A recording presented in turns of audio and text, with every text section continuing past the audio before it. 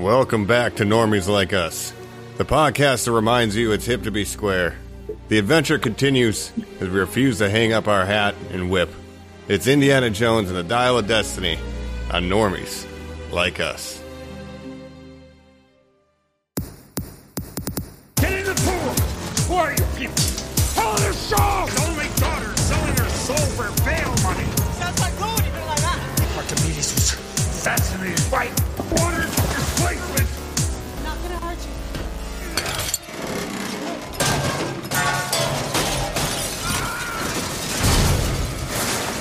you. You heard it up top. Dun, dun, dun, dun, dun, dun, dun. We are picking up the whip one more time. We promise this time when we're talking about the hero that beats all heroes. That's right. The Doctor himself, Indiana Jones and the Dial of Destiny, here on Numbers Like Us with your hosts. For some reason I want to say Nazi Colin, and I hate it. Don't do that. And I also don't want to say it. So what am I going to say here? I'm going to say like Wombat Colin. All right. I'll just be Mike Mickelson.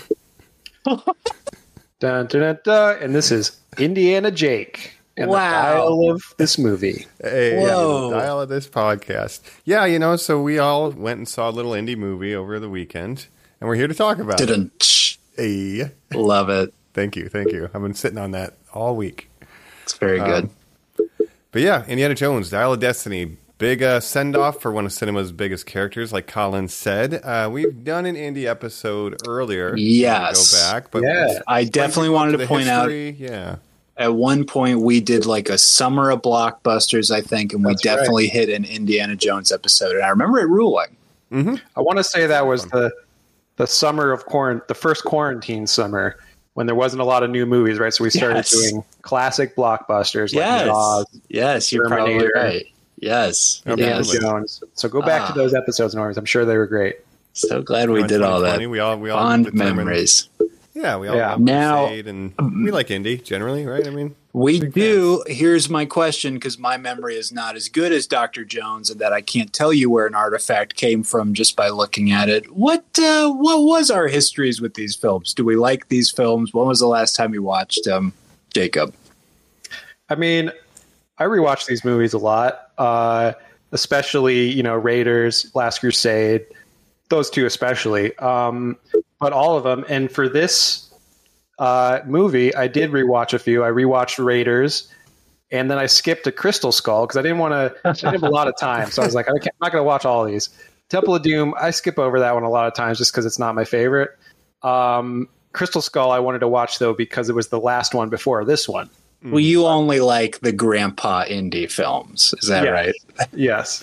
yeah. Last Crusade, though, I think is up there with Raiders. For me, it's like 1A and 1B, those two. And then, Okay. we may go into Crystal Skull a little bit in comparison to this movie. And I'll say my hot take is that I'm a Crystal Skull defender. I think that movie's a little bit overhated, in my opinion. I literally just rewatched it, so I can say that it's not a bad movie. And I sometimes would even take it over Temple of Doom. So there you go. That's my indie opinions. Okay. Yeah. I think on the last episode we did, we all grew up watching these, but for whatever reason, I watched Temple of Doom the most. After watching Last Crusade for the episodes, the last time I saw these was when we did that episode, so I don't watch them that frequently. But I'm familiar with them. I like them. A good boulder chasing a guy, minecart.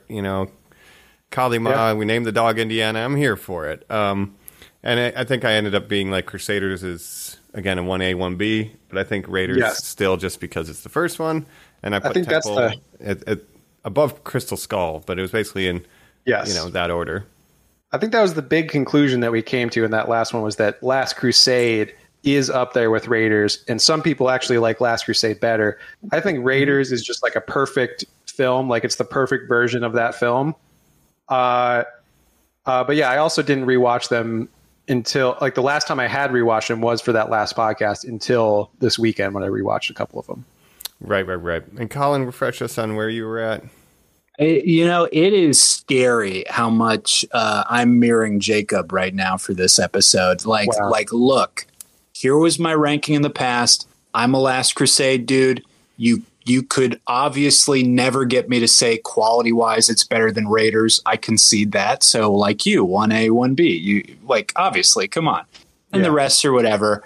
For this podcast, I rewatched Raiders and Crystal Skull, my friend. Yes. Oh, my God. Wow. And look, guys, we're old enough to say that Crystal Skull came out when we were in college. Like, I have very fond memories of going to it. We might have even been friends at the time, Jacob. That I can't recall. It might have been too young into our college. It was 2008, career. so it was the summer after I graduated high school. So it was before I started. Yeah. Okay. Definitely not then. I saw that and at the Cinerama Dome, like when I was in film. Oh, so you were already out here in California. So, like, it That's was very dope and Hollywood. Like, wild. wow, Indiana Jones at the Cinerama. It was a big deal. Yeah. That is a nice one of a kind of experience. I just remember in college going with friends and being like, I'm too old to see this movie and I'm too old for Indiana Jones now. So, guys, you certainly wouldn't believe how I felt for this movie we're going to talk about today. Oh, jeez, I can't. Yeah, I wait. may feel similarly. And, when I saw Crystal Skull in theaters, I didn't appreciate it as much, I think, as I do now because I didn't I knew, like, I had seen Raiders of the Lost Ark and I'd seen all the movies and everything, but I didn't appreciate them at the same level that I do now. So I think looking back, I think it's a lot like the Star Wars prequels, where at the time they were hated. Looking back now, people have fonder memories of them than they once did. I want to nip this in the bud, Jacob, because I kind of foresaw that some of this will be coming out. Because guess what? To mirror you once again, I've also softened on a little film called Crystal Skull. Yes. And to agree with you completely, like, what is the name of this podcast? Normies like us. Like, the normie take right now, people are posting and all these reactions are coming out there like, hey, hate to be this guy. Guess what? The fridge nuking makes sense and I like Crystal Skull. And you're like, okay, a consensus is building. And Jacob, I would 100% agree if memes persisted and lasted the way that they do, that we would literally be mirroring what I think was the big thing that saved what you were talking about, prequel memes, where people used Reddit to be like, you know what, we're starting this as a joke, but actually the Star Wars prequels are good. If memes persisted like that, we would now have Crystal Skull memes. Should. Yeah. Well, I think they're very similar if you think about it. Both, George Lucas involved projects that were coming back from, return from their classic versions, the originals, right? And both had some questionable CGI moments. Yes. But I think enough time has passed since it's come out that people have sort of gone back and relitigated and said, like, you know what, maybe we're kind of harsh on it. But the key thing is just the time passing. It's just that people have grown up who were younger when they saw it, and now they're just nostalgic. Yeah, I was 18 when I saw it. So. Right. And I guess, too, like, when Crystal Skull came out, for a lot of people, it's like Indiana Jones and CGI. Like, this is sacrilegious, right? You can't. This is an Indiana Jones, and it's like it evolves with the technology. I mean, that's what ILM fucking is, and always has been with Star Wars. It's like, so once you kind of get over the fact that, like, okay, CG is a part of it, and again, you sit with it and you take it for what it is. Like, the first half of it's pretty good. I don't like the alien stuff, but, like, I think, and again, it's directed by Spielberg. Like, it's gonna not be shit. It's Spielberg, so I guess there's that too. And I think the CGI, is that 2000 CGI. If the same movie was made today, obviously the CGI would look better because technology has advanced since then. Yeah, but at least it didn't open the new one. We'll get to it, but I hate even Crystal Skull. They show the Paramount Mountain and it turns into a little hill. Yeah, and then a CG prairie dog pops up, and I'm immediately like, oh no! It's like Mike, I know it's the CGI, but I love that moment. I think it's so clever. I like the bit, but frame one, I was like, ooh, we're getting bad CG, aren't we? And I knew it. I'll say. Frame one of Dial of Destiny, I feel similar because they had the Paramount logo, but then they don't do the fade into the mountain. They don't do the mountain. It's wild. It's wild, guys. Well, I can't wait to jump into the Dial of Destiny. I don't know if we spend enough time here, but it's kind of irrelevant because if we get the dial, we can do whatever we want. But that's right. Do we want to dial it in and calculate some continental drift and get in the episode or what? It'll all make sense, great. I promise, listeners. Yeah. All right. Coming up.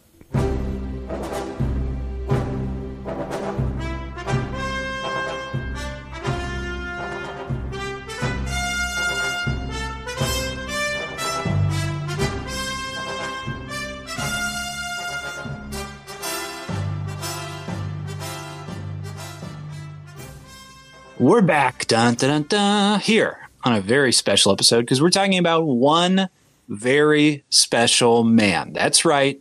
It's him. It's still him. It's always been him. It's Indiana Jones and the Dial of Destiny here on Normies Like Us. Yeah. I want to mention, first of all, we're going to be spoiling the movie if you haven't seen it, so that's a thing. But I forgot to mention there was a period in time when I was in high school and I would go thrifting and I somehow got a leather kind of bomber jacket that was similar to an Indiana Jones jacket. And then I would just walk down the hallway in between classes playing the Indiana Jones theme out of a PSP, like audibly, and that's just was a bit that I would do. I'm sure you were really cool. I love it. Cool. Ask anybody. That is very cool. I've had a lot of friends over the years, male friends, who have said, "Hey, look at this Indiana Jones Halloween costume I put together," beaming with pride. And I got to say, I'm jealous of every one of them. There's a certain overlap, with the Indiana Jones and sometimes an Obi-Wan cosplay person, but in Evil Dead and Ash, it's just these, if you're just a white guy with kind of a beard, these are the costumes you put together. Decent jawline in your set. Yes. yeah. But a lot of people did that, and it's a classic. He's an iconic character. I mean, again, he is kind of the history we touched on in our main episode, but adventure serials, just a general adventure man, and it's well known that he's just kind of this trope, just like Star Wars is like a Flash Gordon thing. This is like a trope on these old jungle explorer archaeological serials, right?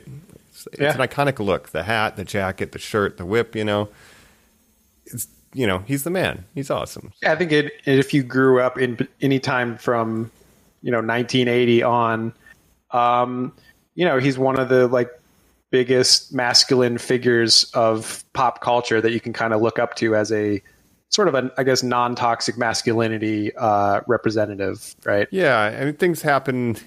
Things are every era has different things that let's say they can get away with, and some things age different. General context. But overall, he's a pretty some things. Solid Temple character. of Doom may not age the best. No. Hasn't been perfect either. No. You know what Indiana I mean? Jones is pure. But the concept, right. I think Harrison Ford's charisma really carries that character, makes him like an endearing kind of, American icon. It's like one of the big three, you'd think of fictitious figures. Well, and we set our history with the character, of course. Let's just say real quick, what's your history with the main man himself? Obviously, Harrison Ford, like we said, has been the character of Dr. Henry Jones Jr. The entire time the characters existed. We've talked about Han Solo 50,000 times on this podcast. Mm-hmm. Sure. Yep. 48,221 according to C-3PO's count. Now 22. No, hey, never tell me the odds, kid. You're right. And again, great roles from Harrison Ford. I first learned about him watching Star Wars, the original, and then in Indiana Jones. I can't remember. Temple of Doom might have been the first one I saw. It might have just been on a VHS my dad had recorded. So it maybe might be too. Case like that too. Yeah. But I like him, yeah. I mean, I love Harrison Ford. He's the ultimate movie star. I mean, you can say Tom Cruise, but Tom Cruise is a weirdo in real life, and Harrison Ford seems like a pretty chill guy in real life. Yeah, just smokes weed, hangs out. He's the ultimate movie dad, Jacob. He's a guy who very often shouts, "Where's my daughter?" as he's shaking someone or running from scene to scene. Yeah, I would argue he's like the coolest boomer probably to ever live. Like, if you took all the boomers, you know what? he might be the best one. I like that he doesn't like Star Wars. Like, you are right. Like, the cantankerous side to him does make him cooler than other boomers. After some of what we went through with Palpatine returning, he was kind of way ahead of the curve on I gotta get out of here. Wars. I'm just like, this is, I will come back for this one and really act, but other than that... Yeah, and his cantankerous kind of attitude just adds to his charm in a way. Like, he just he has this sort of aloof charm. Give a shit. Yeah. Yes. Cool. And I think also just him in Raiders is probably the best that a guy has ever looked ever. So it's like it's a cool factor. He's like he's doing adventure stuff. Sick hat, sick look. I mean, no one can stop him. Now, just real quick, right there. that was the peak. We're in now what I would call the, it was the reconnaissance. It's the Ford period, the Rene Ford, maybe. Do you guys fuck around with any of this new stuff? Yellowstone prequel, Shrink on Apple TV, or the upcoming Red Hulk appearance in Captain America 4? Well, I'm glad he's still working, getting those paychecks. Yeah, he's playing Thunderbird Ross in the MCU now, taking over for the previous actor who unfortunately passed away somewhat recently. I don't know if he will turn into the Red Hulk in this movie, but dog. Do you think he's going to? I 100% hope he does. They were testing his face technology with this one. Sure. It's a big CG monster. Just put his face on it. Yeah, well, then we've seen it in this one. Certainly, I as a do like CG monster. His willingness to come back to these old roles. Blade Runner 2049, obviously. Man, yeah. Han Solo in the Disney Star Wars movies. And that's what I should have led with, probably. One of your favorites, Mike. But Yeah. Jacob, you called him a movie star. He's doing all these TV shows now. Do you think that's dropping his quality down? His it's little surprising. Star power? I mean, maybe he's just in it for the paycheck. He never had really did TV until recently, right? So the Yellowstone prequel, that's kind of a big deal. I mean, a lot of people like Yellowstone. You The would Jason assume he'll Segel win an show is a Emmy. little weird. Yeah. Yeah. Don't know why he decided to do this psychology show with Jason Segel, but you know what? Whatever he does, I'm just happy he's working. Yeah.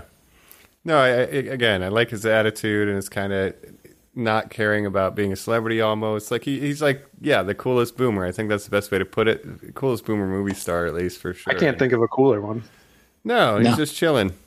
And Indiana Jones, I think, has always been his favorite role to portray. Like, even in Temple of Doom, a movie kind of nobody wanted to make, he's still very charismatic and likable. And, like, there's something about, like, the right mix of him being able to use his charm and, like, be a cool, suave guy. Like, Indiana Jones is kind of, like, the best of the best when it comes to Harrison Ford's, I think, maximizing his natural attributes. And the other thing with Harrison Ford that I think is worth mentioning is that he's also, like an intellectual, right? Like he's a professor, so it's like he's not just an action hero. He's also like into archaeology and in like history and stuff. And he's like, doing it for the love of history. So he's not just like a cool action guy. He's also like kind of a nerd who He had likes to learn nerd. action. Yeah, he had to learn how to do that because he likes archaeology so much. It's a side effect of his love of archaeology is running into bad guys, so he had to learn. He just happens to have to fight Nazis sometimes. Yeah, and he's like, you know what? Way. I like artifacts so much, I'm going to learn. Yeah. Yeah.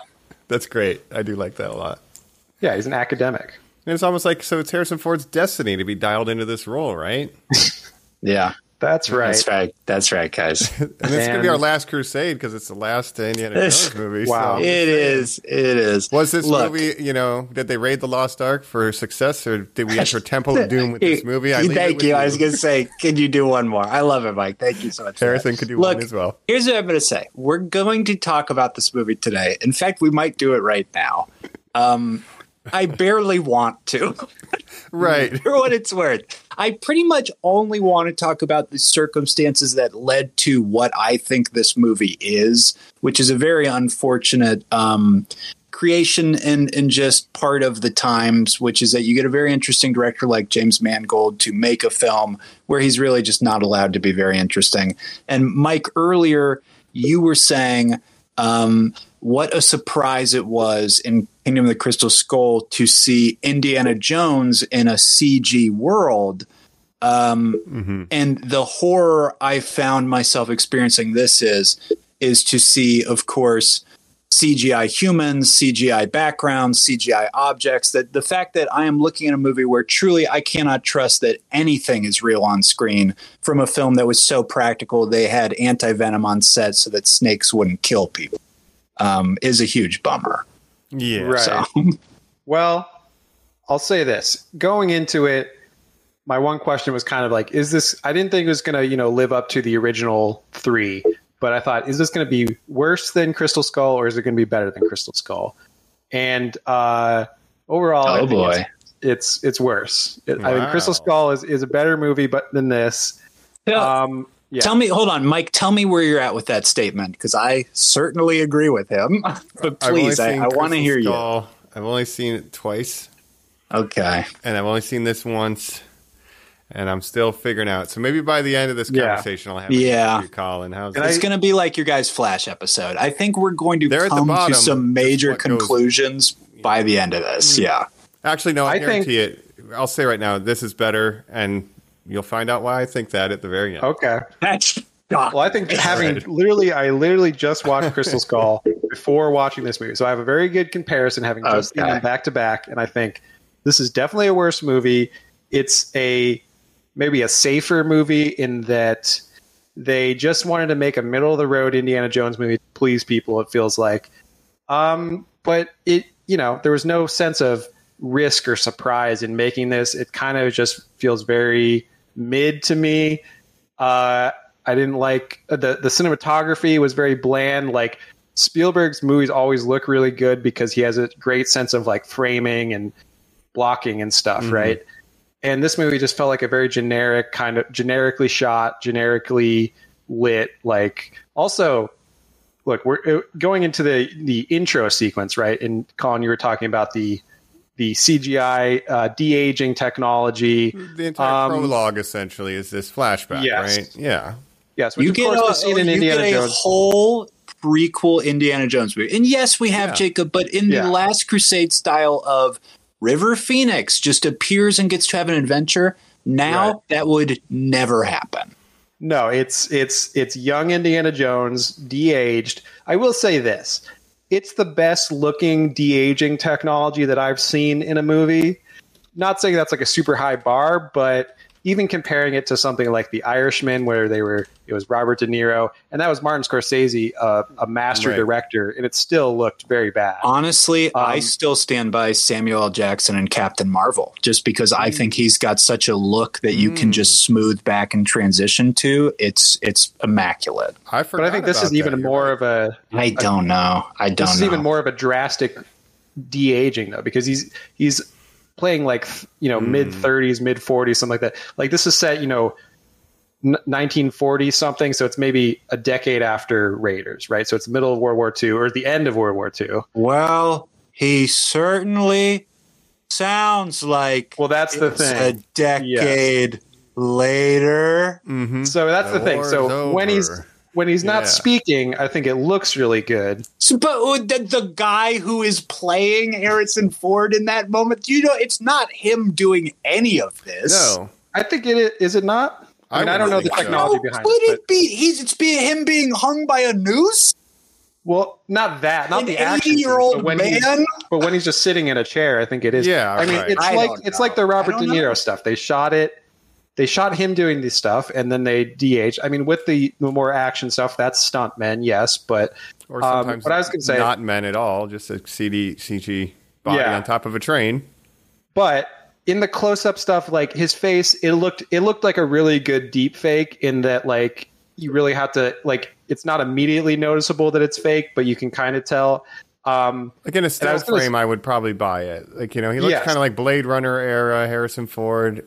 But it's still, there's the uncanny valley is existing, and I couldn't get that out of my head. That's for sure. Well, and the other thing I was going to say is that it's lit very darkly, especially in this prequel shot. And I thought, is this maybe because to try to hide the de-aging a little bit? Now, and this is jumping ahead. We will do the whole thing. I promise we will. But just because we're on the topic, what did you think of the later de-aging scene, Jacob, when he meets the young girl at her home and he's interacting with the guy to steal the thing?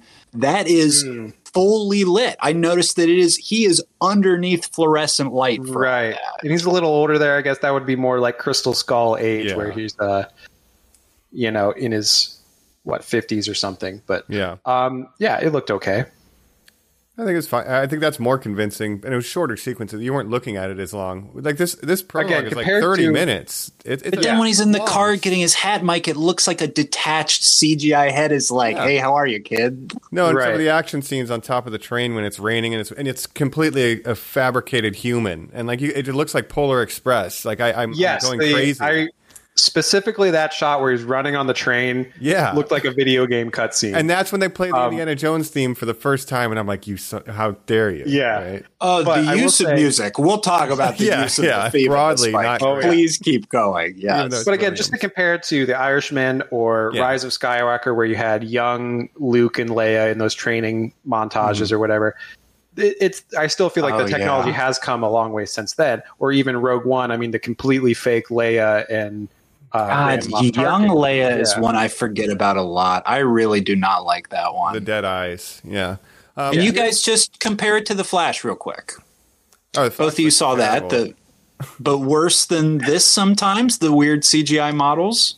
Way Okay. worse than this. I Different think the kind Flash of, looked bad. yeah. I guess it's different. I mean, it's different technology. I mean, the de-aging is a lot harder to do, I think. Like, This is more uncanny Flash just had valley. bad CGI. Yeah. But isn't Ezra de-aged technically like the whole time, or is that just makeup when he's the guess other He just man? has long hair. I'm not Yeah, really it's sure if more they annoying. I de-aged don't- him or not. Yeah. Yeah. He just plays like Okay. a teen And if they version did, of it's not himself. 30 years. You know, you could get away Yeah. with 5 It's to 10. like 4 years. Yeah. But Right. Do like a Photoshop filter. Yeah.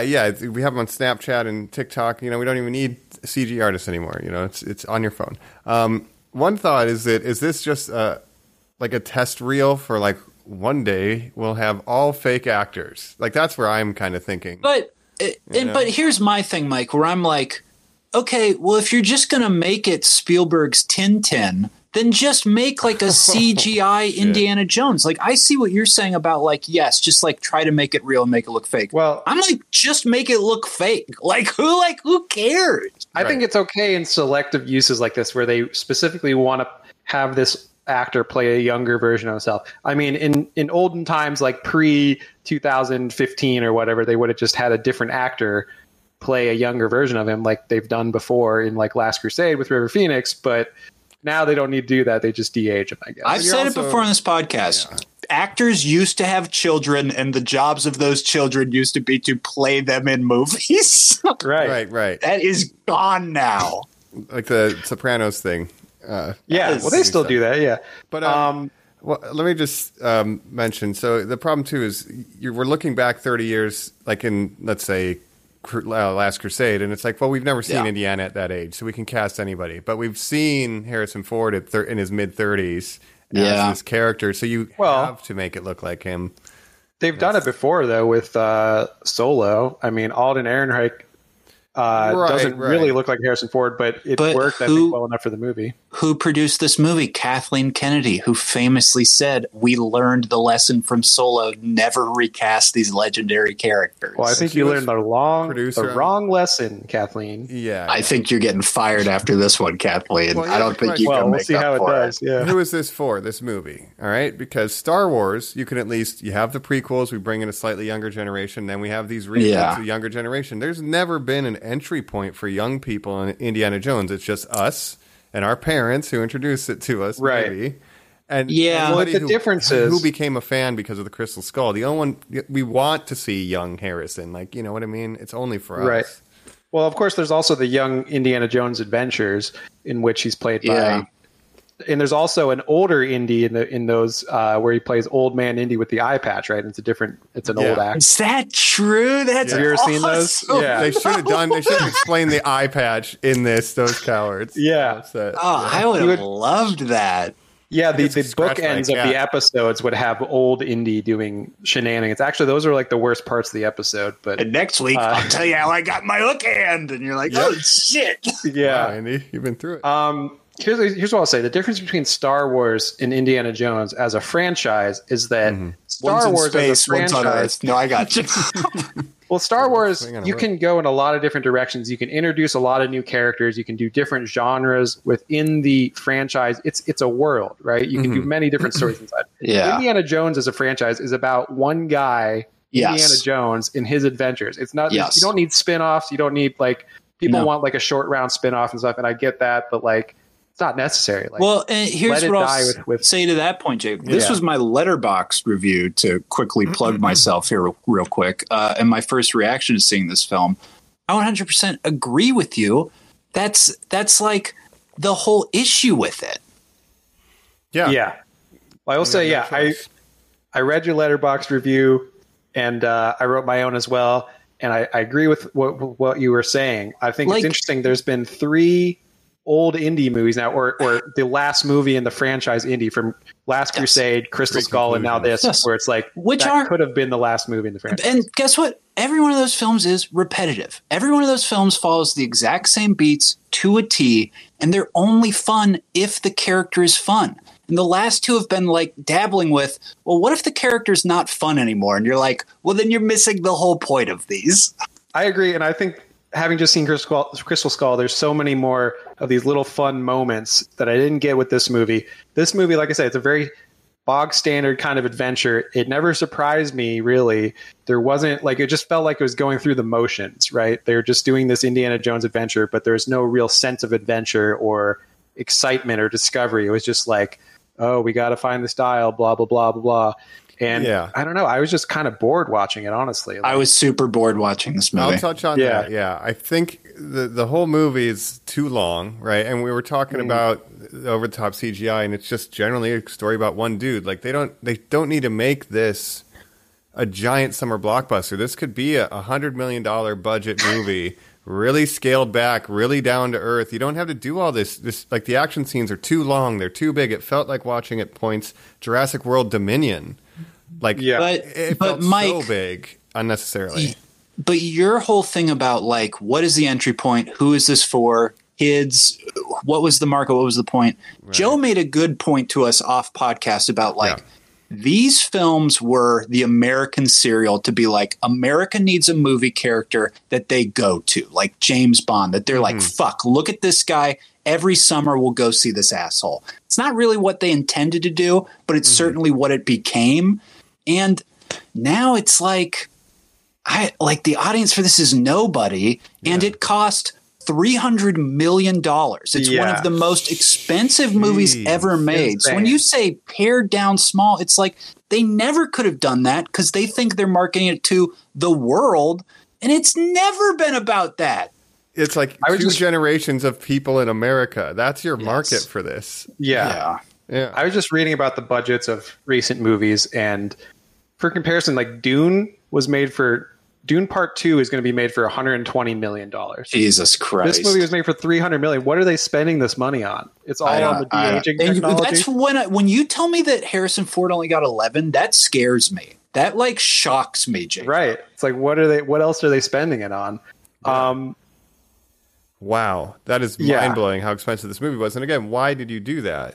Because you have to know that your audience it's just like isn't big enough to justify that. Because, and it goes back to what I said about James Mangold being like shackled to this current system. It's because the way people make movies now is like you shoot the movie 5 times, constantly you're screening it in front of executives, testers, other people who are just like, and you're just like, is this okay? And they're like, no, the algorithm technically says by minute 5, the audience needs to be really engaged with him seeing a dog. And he's like, okay, right. So like, well, we'll figure this out. And you dump so much money and then you go, well, we could cut this thing down. And they're like, no. People are paying to go to it. Make it longer. Right. And you're like 2 hours and 20 minutes. Why? Well, and it's so far away from how they made Raiders, right? Why they made Raiders, what they wanted to make with George Lucas and Steven Spielberg just loved these serials that they saw as a kid and wanted to make something like that, and they just made it, and they didn't have a bunch of studio people saying change this, rewrite this. Like, you're right, that's kind of what's wrong with these modern movies now. And with regarding the length and the action, like I totally agree with what you guys are saying. The action scenes felt so long, and they felt they felt over long to hide the fact that not that much happens, especially in the first hour of this movie, where it's like a lot of setup of it. Like, you know, between the intro, which was too long, and the opening current day scenes from him all the way till the car chase in Morocco, it just felt like constant action, constant car chases. But really what's happening in terms of plot, it's not that much happening, right? Yeah. And I used to, I stand up for Last Crusade because it's like it has every type of chase. It's got a boat chase, an airplane chase, a car chase. So for me to say there's too many chases in this, right? Yeah. It would seem like I can't say that, but it's not that there's too many, but they're definitely too long. Oh, boy. Long and not doing anything interesting enough that we haven't seen The best before. one is the Horse Ticker Day Parade. That is something I genuinely like in this. That was good. Sequence. You'll just really get lazy modern writing that's like, remember, 3 minutes to be underwater, where you just set up these like self-manipulative ticking clocks that are just useless. I just hate it, dude. Literally the whole movie is a useless ticking clock. Yes, it is. In every way. Yeah. And it's a broken ticking clock, split in two, Mike. and it's constantly, we're one step ahead, they caught up. We're one step ahead, they caught up. Like the same 3 beats for the entire first 2 Yeah, which is a mold that was set by Raiders, where that's the exact mold of the exact formula of Raiders is like at every turn, Indy does something, gets the thing, it's taken by Belloc, right? At every turn, the Nazis are like there to take it, right? So he's constantly having to keep up with them. That's kind of what this movie's going for, but it's just like, I don't know, maybe we've just seen this too many times. Like maybe younger people will appreciate it who haven't seen as many movies, who haven't seen the formula.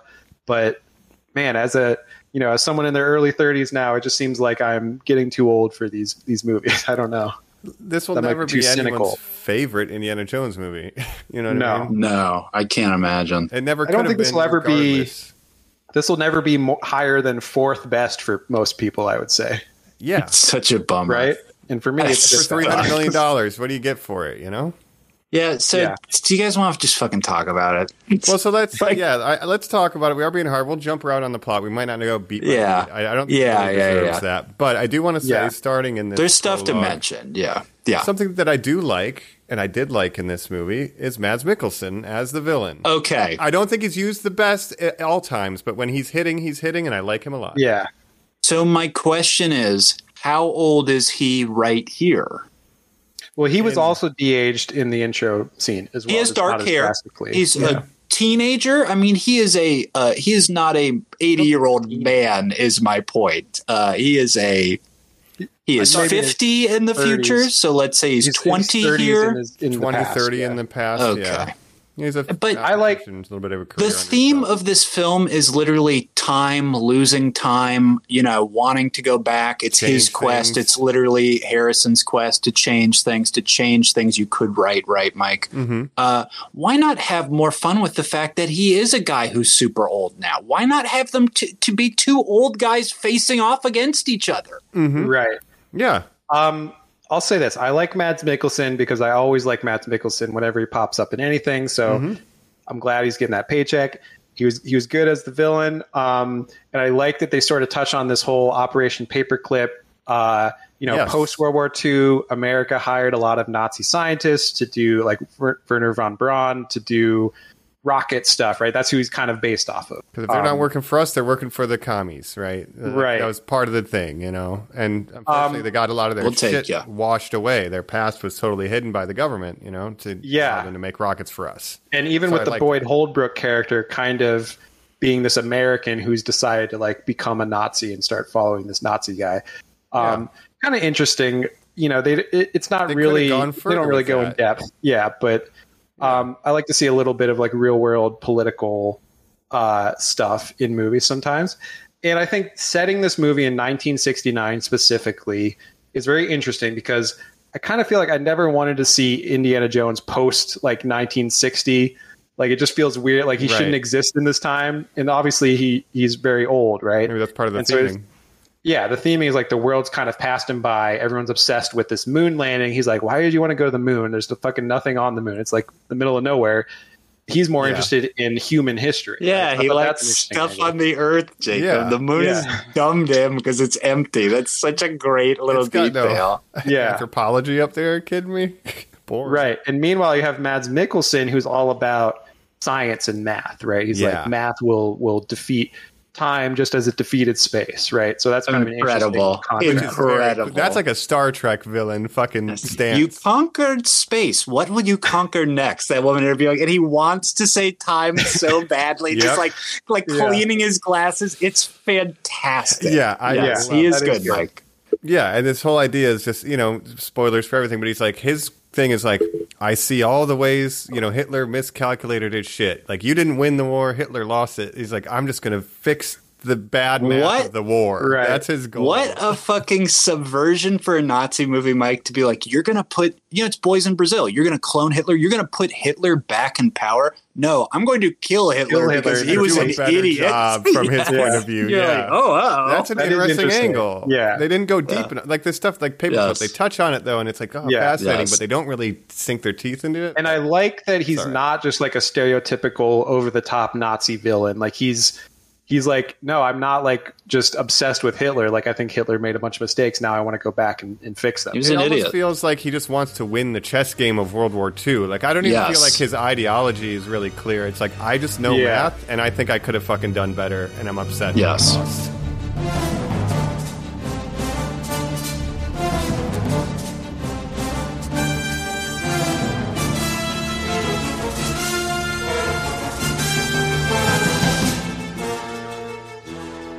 He's somebody obsessed with hindsight. You're absolutely right. Yeah, and that's like everybody's looking back. We learned that Indiana Jones is, Mutt enlisted in the war and he tragically died, and now he's getting a divorce. Well, we find that out. We will find that out in an hour and a half, my friend. Very theming wise, yeah, it's like everybody's Yes. looking to the past, things you want to change, right? So Yes. again, Well, I thought this was a little bit of a movie. bummer, the way it starts, because I'm obviously crying. the way Crystal Skull ends, right? He marries Marion Ravenwood. Right. He finds out he has a son with her. They're reunited as a family. And to know that that's all so temporary, in 15 years, he's going to be divorced and living alone as Look an at old Han man about to Solo, retire. man. It's his it just kind of bums me out. Has it been 15 years since Crystal Skull? Yeah, because, well, I'm doing it based on real life. 2008 was 15 years ago, but I think Crystal Skull was mid-50s. So that would make sense that 1969. 10 years or so. Because, Dog, come on. obviously, that was all about the Cold War and the communists and stuff. Right. So the Nazis. Right. But yeah, it just bums me out. Like they maybe had 10 to 15 years of happiness and before it was all over. Man. Right. And Mutt, hey, justice for Mutt. Okay. They killed Mutt off screen Now, in the Jacob, war. remind me, what have we canceled Shia LaBeouf for? And I'm not saying that in a will judge whether or not is fair or not. I truly just don't remember. I'll say real quick, he's always kind of been my guy. I've always liked the Transformer movies. I know we said Megan Fox should be the lead of those. I agree, but he is very good. And I think he does exactly what he's asked for in Kingdom of the Crystal Skull. I certainly don't think you should kill him as a result of him not being called the Jar Jar of the series, which is more that's insane to me. I think he's underappreciated in that role. I think with regards to if he's canceled or not, I know one thing is that he used to date this musician, FKA Twigs, and apparently he may have been abusive in that relationship. Beat the shit out of her, right? Well, I don't know if it's that far, just more emotionally abusive sort of power dynamics type of thing. I don't know if he was physical or not. I don't know all the details. He's insane. He made that movie about why he's insane. I'm not saying that excuses him at all. I'm literally just saying he was a child star this that had is a why very, it happened. Yeah, he had a very strange upbringing. He was a child star, and obviously a lot of child stars have issues in later life because it's a hard way to kind of grow up. His dad was Hollywood nuts. is a healthy working environment as well. All of that together. But no, I always thought he was franchise clearly, they're just like, nope, Mutt's gone, very unceremoniously. It's so crazy. We have New Mutt instead, which is Helena Shaw. Right? We have Wombat. I mean, truly, it's shameless. It's I don't know, call her another animal. That's what we do. She's not your daughter. She's your goddaughter. She's your Wombat. What are the rules of having a goddaughter anyways? I don't know. You've said it 50 times. I assumed you would know. And that kind of, to talk about Crystal Skull as a comparison a little bit, I like that because it was set in the 50s, they did so much with it being in the 50s. Like even that moment where they start a fight between jocks and greasers at one point as a way to get away. Best scene in that goddamn movie. Yeah. It's so good, dog. There's so many little fun moments like that this movie just feels like it's missing. And they don't do enough to kind of set it in the time period, I feel like. Other than the parade, the moon landing parade at the beginning. Right. Yeah. It doesn't feel like there's any reason that they don't do enough with the time period. Otherwise, it's pretty much just international. Yeah. They should do more with the fact that Harrison Ford feels like the world is, or not Harrison Ford, but Indiana Jones, the world's passing him by, He's not, archaeology is old news. Well, the thing too, he saw the moon landing, but why isn't he I've already seen aliens. This is stupid. I've seen more advanced shit. It is funny that he's always I don't believe in magic. I've only seen it 4 or 5 times in my life. Cursed by quantifiably, that does not mean it counts. The fact that an old knight handed me the cup of Jesus that was keeping him alive eternally. I've seen the literal power of God smite a bunch of Nazis. Yes, I saw a box with the power of God inside of it get opened. Jesus Christ. Was effective in rendering me useless in combat. Yeah, I saw a guy take another guy's heart out and feed it to a demon. But that's math will solve means that. Nothing. But magic stones. You need to math this up and tell me what's going on. But it's not. So let's just say real quick. What they're chasing are fissures in time. It is a device made by the, of course, great Roman mathematician Archimedes. Mm-hmm. It is a what? Does anybody Archimedes remember? dial. But what is it? What is it's a cilantro sphere? No, what it's on an earth A. is I'll it? look it up. Okay. But it's a thing that's I been thought it was split just a tile. into. No, it has a name like Atlantiths. Or Oh yeah, something. that. Yeah. Eclandios. It's something. Greek. It's the Calendios. I could get 50 pounds for that. Oh, okay. I like in the This is a beginning- fun bit. The It's a Antikythera. different MacGuffin The than An Yeah. Antitethea. Kythera, yeah, Antikythera. Antikythera. In the flashback, he's going after a different MacGuffin, which is like the Lance of God or something. Lance of And Longinus. he's like, oh, and it's a fake. He's like mad about it. Yeah, the Lance Yeah. of Longinus, the Roman you think spear about that pierced how- Jesus. from How many Evangelion. Indiana Jones missions are we seeing where he like goes and he's like, oh, it's the wrong thing, or like, it's like it turned out to be a fake, where it's just like the movie would just stop right there. Yeah, that's all the in betweens that we didn't show. Yes. Right. That's the young Indiana Jones adventurer in the old ones where he's got an eye patch. Yeah. But so Mickelson has the dial because he's a math guy. He's like, that thing is stupid, but what's not stupid? Math. Check this out. And then Nazi officers are like, "Say that dial thing again. Shut the hell up, But Tell me about he was that right. dial. And of course, Shaw, Toby Jones, is also obsessed with this dial, which is another one of the old academics that Indiana Jones just knows. There's like a different one in every movie. It used to be Marcus. I Brody. like that. Yes. Yeah. But So the whole point is there's half of it, in the prologue, Mickelson has it, Indy steals it, and then there's a second half somewhere, but in order to get the second half, we need to get the map that tells us where it is. So there's a little bit of MacGuffin chasing going on and this and that. right. But at the end of the day, they figured Archimedes could calculate. He was so good with this device, he could calculate when fissures in time would happen. And so Sure. then Mickelson's thinking, hey, if I can find one of those, I can go back and win the war. That's kind of broadly why everyone's chasing all this stuff. So, what do you think of this depiction of time travel, Mike? Fissures in time. It's just as good as putting spaghetti on a plate, I think it's interesting that this whole movie is about dare time ya. travel because obviously time travel and multiverses are like the big trend. They're kind of cousins of each other in terms of Oh, yeah, when the Tom Selleck Indy steps through the portal. Yeah, you Throw guys me are the from whip. that Earth, right? Where that's two it's places. Tom Selleck. He didn't have to reshoot that other TV thing. He Yeah. so he Wears did that fucking instead. denim. Harrison You're Ford. like, oh, Marty shit. McFly, yeah. That's the world where Harrison Ford was just a carpenter his whole life and never Yes, got his just acting smokes break. weed. Yeah, never, exactly. never got clean. Yeah. So yeah, it's an interesting way it seems like more of a linear, time flow. Like you go back and it will definitely butterfly effect. It's like one timeline, I guess. Well, Seems like, yeah. it almost sets up a time paradox where because True. and this is jumping ahead to the end, but because they go Yeah. back in the past and give Archimedes that dial, but then I think right at the end, Helena Shaw is like, "Oh, we're going to need that back too." Yeah, he's got to have us So make his we own fix one. the she time says, or paradox. something. Yeah. But a watch is left there. But yeah, so it almost sets it up. But more or less, it's Yeah, he wears the watch. yeah. But But let's talk about Go ahead. sort of the inciting incident of meeting Wombat, Helena Shaw, Mm-hmm. Phoebe Waller-Bridge, Fleabag, as I call right. her. Well, you call They her should've called her that. LE-32 or whatever her name is. Yeah. You call her your favorite droid. In Well, I Star Wars wonder. history. Here's my question: do you think Harrison Ford and her ever talked about the fact that she is the Millennium Falcon?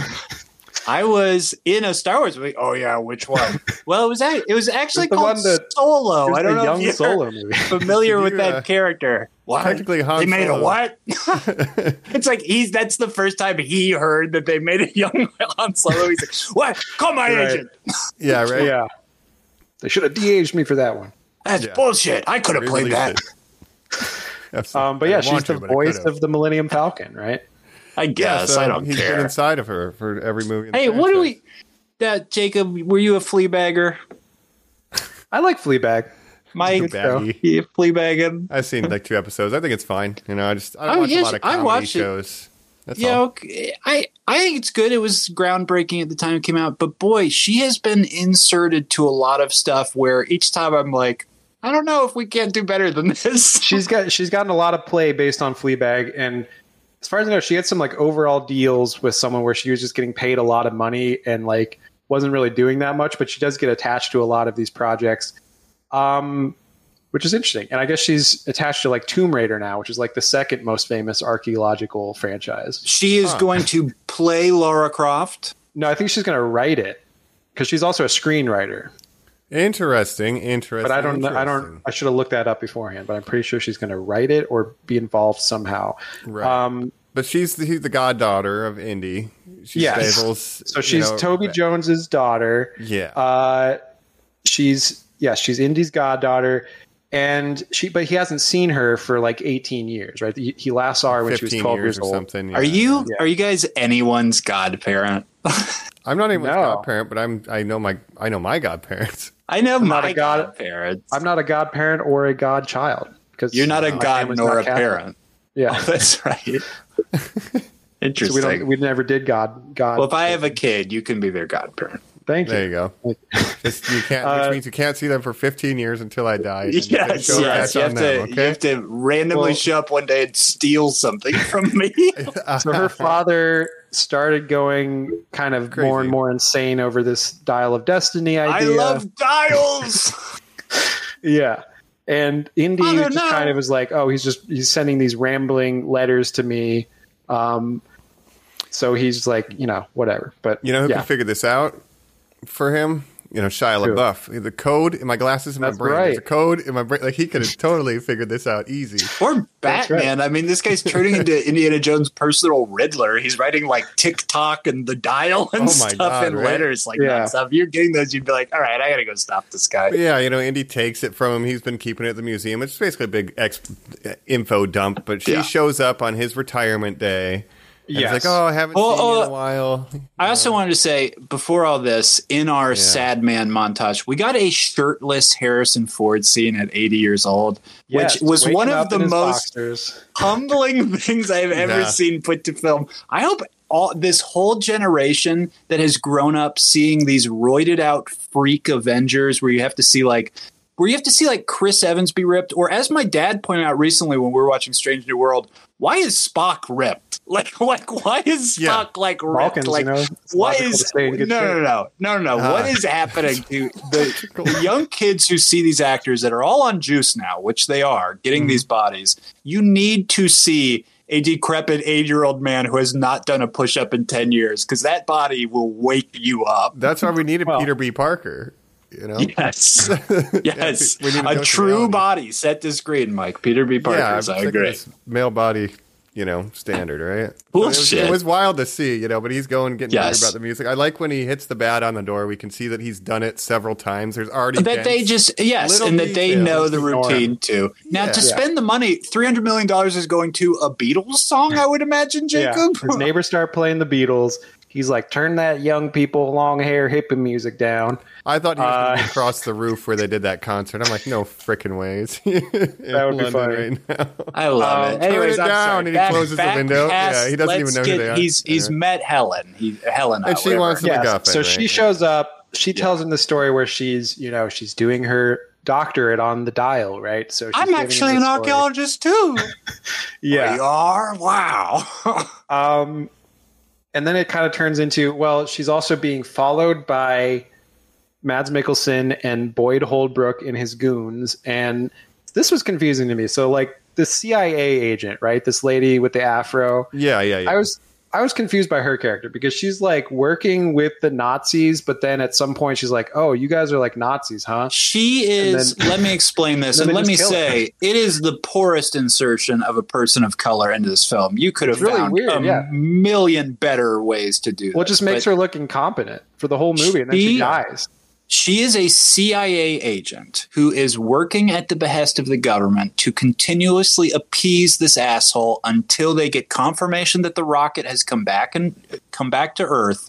Who made the rocket, made the entire rocket program to go ahead and observe his flights of fancy, which are this dial that he won't tell anyone about, but it's an important mathematics object. Now, not members of the CIA are his personal security crew, who are the Southern Nazi idiots. Right. They are not working in conjunction. They're essentially against each other.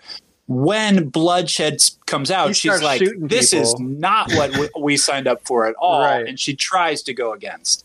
But then she's still with them and then is killed in the least surprising betrayal ever. Betrayal. I mean, she should have just shot herself. It makes no sense. Yeah, I thought that was really stuck out as being like, why is this character even in the movie? Like, why did they make her so incompetent? But I was expecting like her to be a part of the story, like alongside, like, oh shoot, I'm CIA. Yeah. The government wants to know what's going on. Indy, I'm coming with you. You know, we got to stop these guys. But nope. No, we got to meet a kid that's going to be inserted. We should get the kid out of here and put her in there. God. this movie's short round. Yeah. Yeah, boy. Oh, man, it didn't really round out the cast. You at know, all. he did not. I read, Mike, that James Mangold said he wanted to take the mutt element out, and that not necessarily he wanted to kill him, but to remove that compatriot to Indy and lean back towards the history of having a female companion to battle wits with.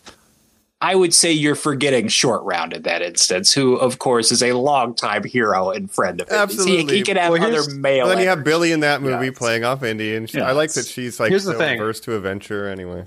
I think if this movie was made like literally a year later, Short Round would have been a part of it, because this was literally made right before Everything Everywhere became a thing, Yes. and Ke Huy Yes. Quan won an Oscar. And How this film does not have a post-cred scene of him opening a door and being like, Indy, I'm here too. I Right. mean, it's like so easy. yeah, a real big missed opportunity. But if that had happened, if this was shot after Everything Everywhere, Yeah. it Yeah. probably would have been included.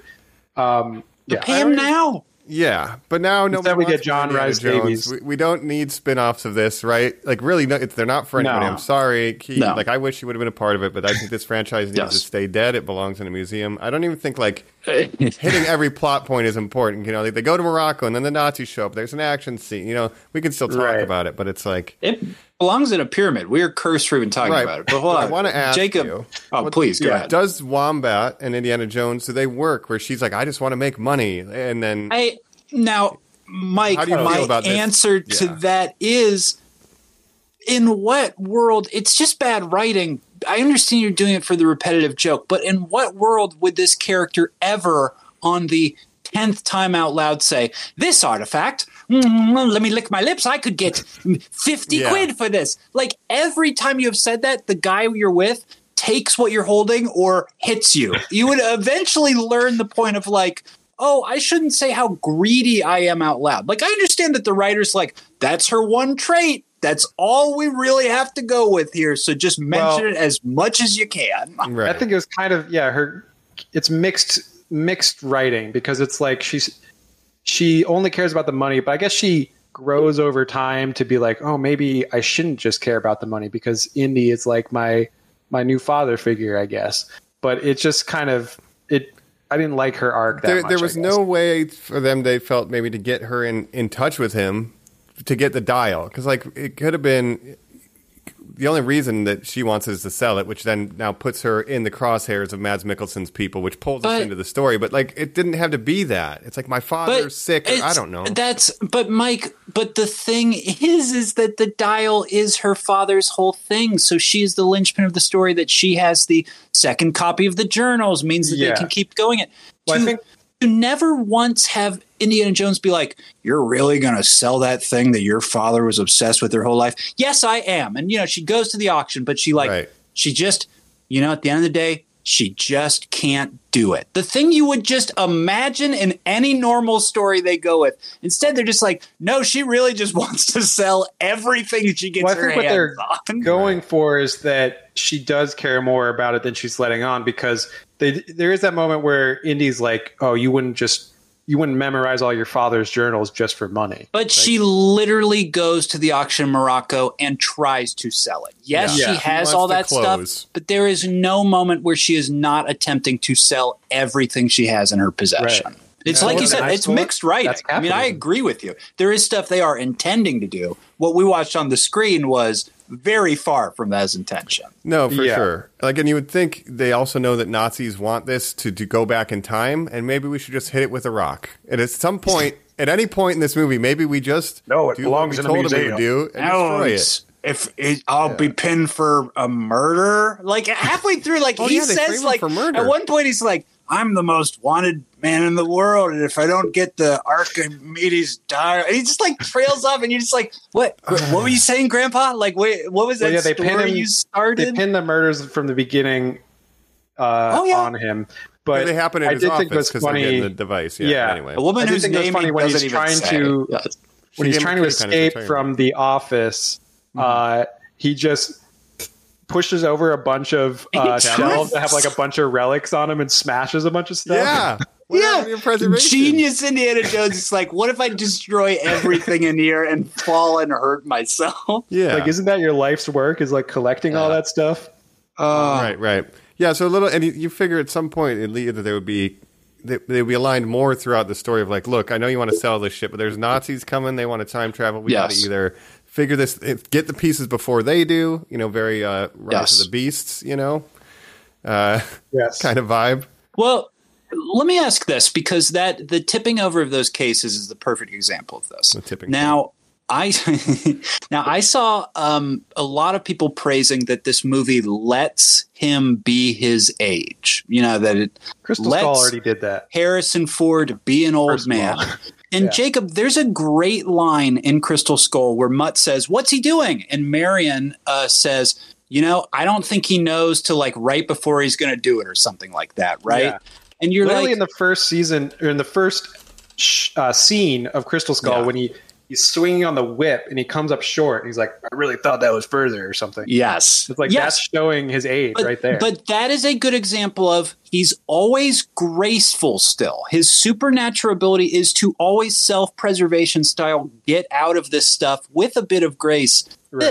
When they say feeling his age, I think what they mean is just like, well, he's like slow in some of the fight scenes. And it's like, well, guess what, guys? I don't believe he's doing that fighting for a second. So none of it matter. He's still doing things that no 80-year-old man should be doing. Could ever do. Yeah. He drives the vehicle a lot. He does a lot of driving. Because that's what you can do. You could sit in the driver's seat. Yes, Harrison? He curses. Right. That's what an 80-year-old did. Oh, the thing's broken. When that little car breaks down, it's like, that's what an 80-year-old man would get mad about. Right. But he knew that the chewing gum in that region would seal the radiator. Like, that's like a little hint of his character. I like when he swings the whip and everybody pulls a gun on him, and he's like, oh, shit, this is the reverse. It's good, Mike. Right. He uses the whip maybe one time. The use of the music, I wanted to say, that was so horrifying to me when they kick in the dun dun dun dun theme is later, much later, when he gets the gun and he's like, give me the gun, and the kid gives him the gun and he has it, starts playing, he smiles wielding it, and then it's just him shooting Nazis, and it's like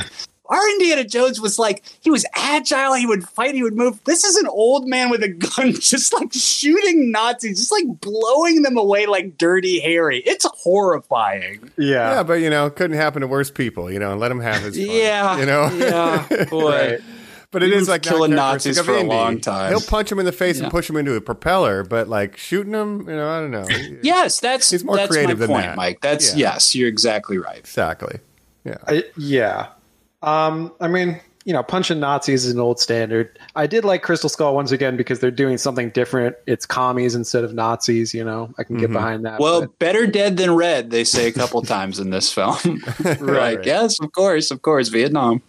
But I think the Morocco chase was one of the worst offenders in terms of the action scenes going on too long and not really serving a purpose because, again, it just felt like it was padding out the time and everything. The Jurassic World Dominion Morocco sequence. I think they were in Morocco. Wherever the black market dinosaurs are, is a whole big car motorcycle dinosaur chase that goes on too long.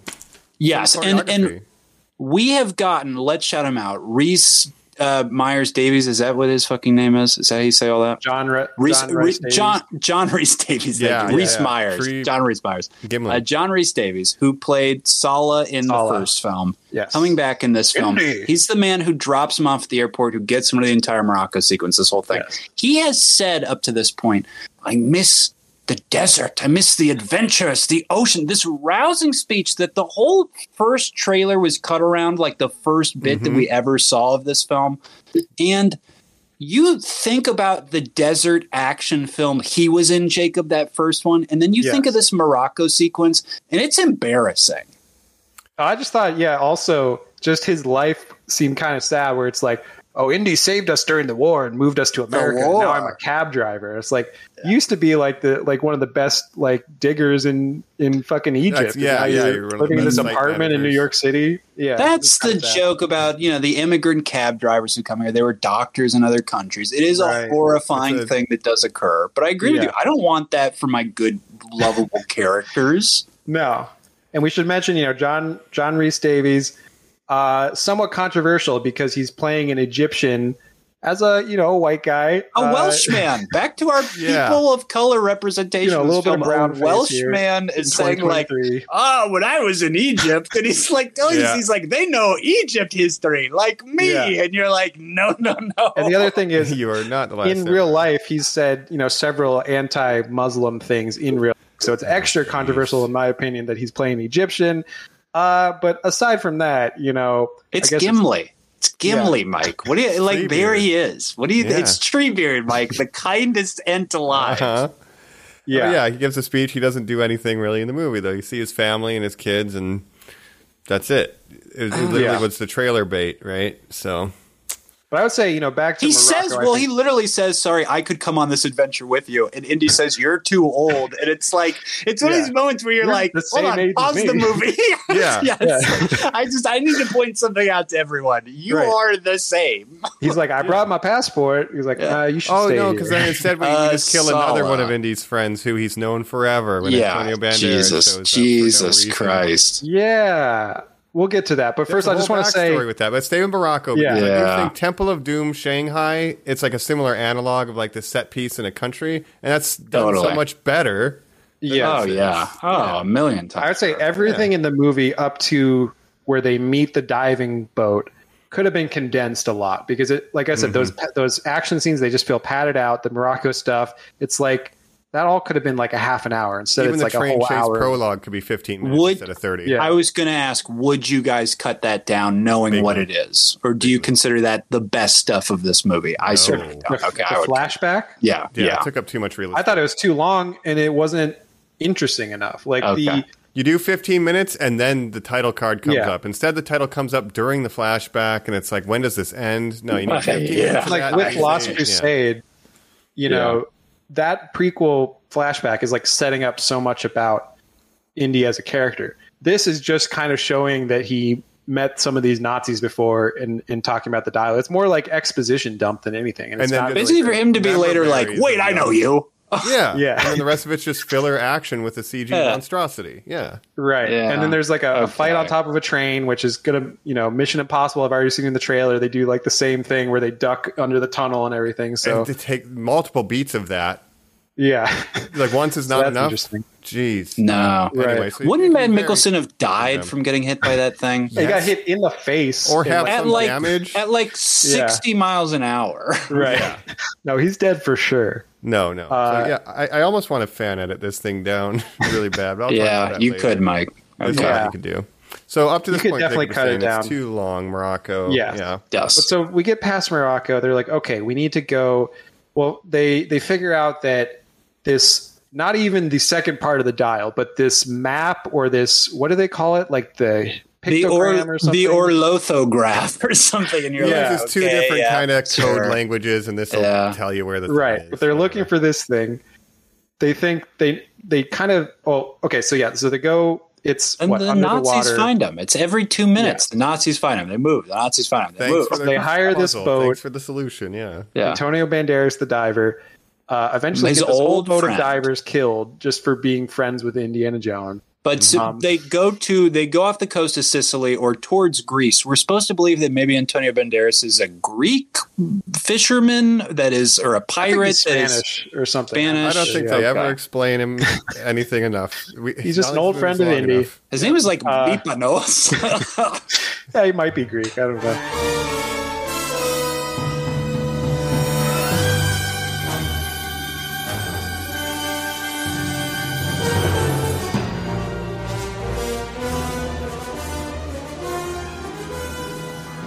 So they go. So the ship that the first half of the dial was found on, Helena's father realized that this part of the boat sank deeper into the water, and that's where this graph thing will be.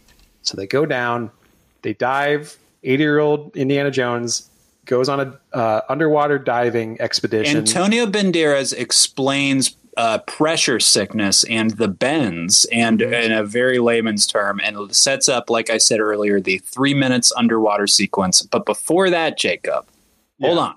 We are reminded, what is Indiana Jones scared of again?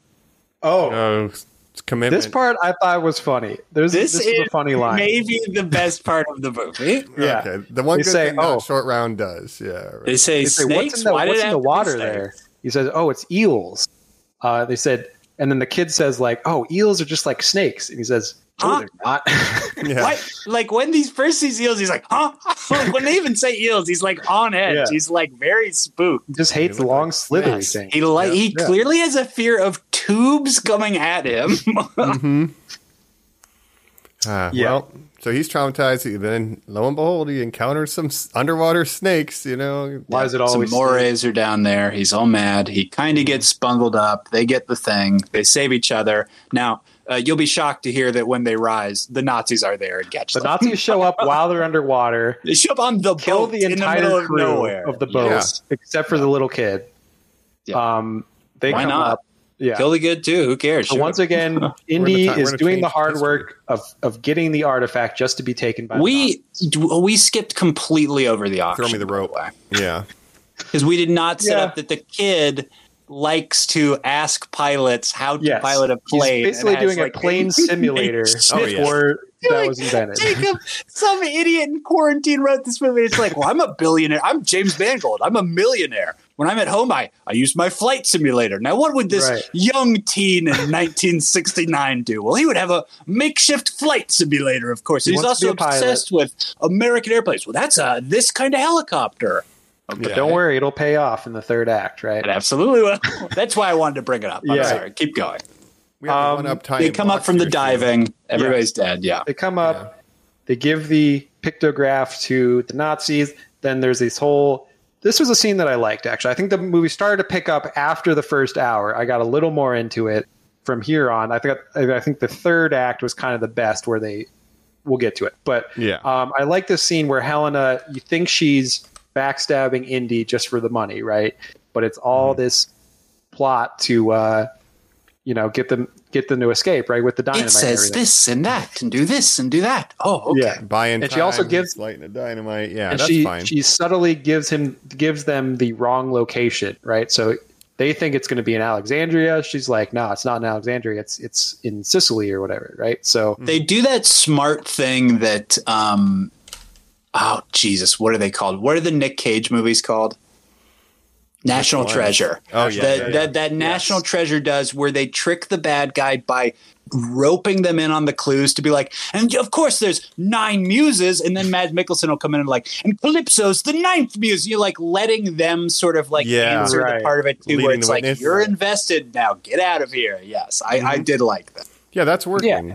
So that's a Yeah. good scene. But then they also are just bowed away in the wrong direction. So Mad Mikkelsen's like, they're going west instead of east. And so somehow from that, they're able to discern the correct location. So it doesn't matter anyways.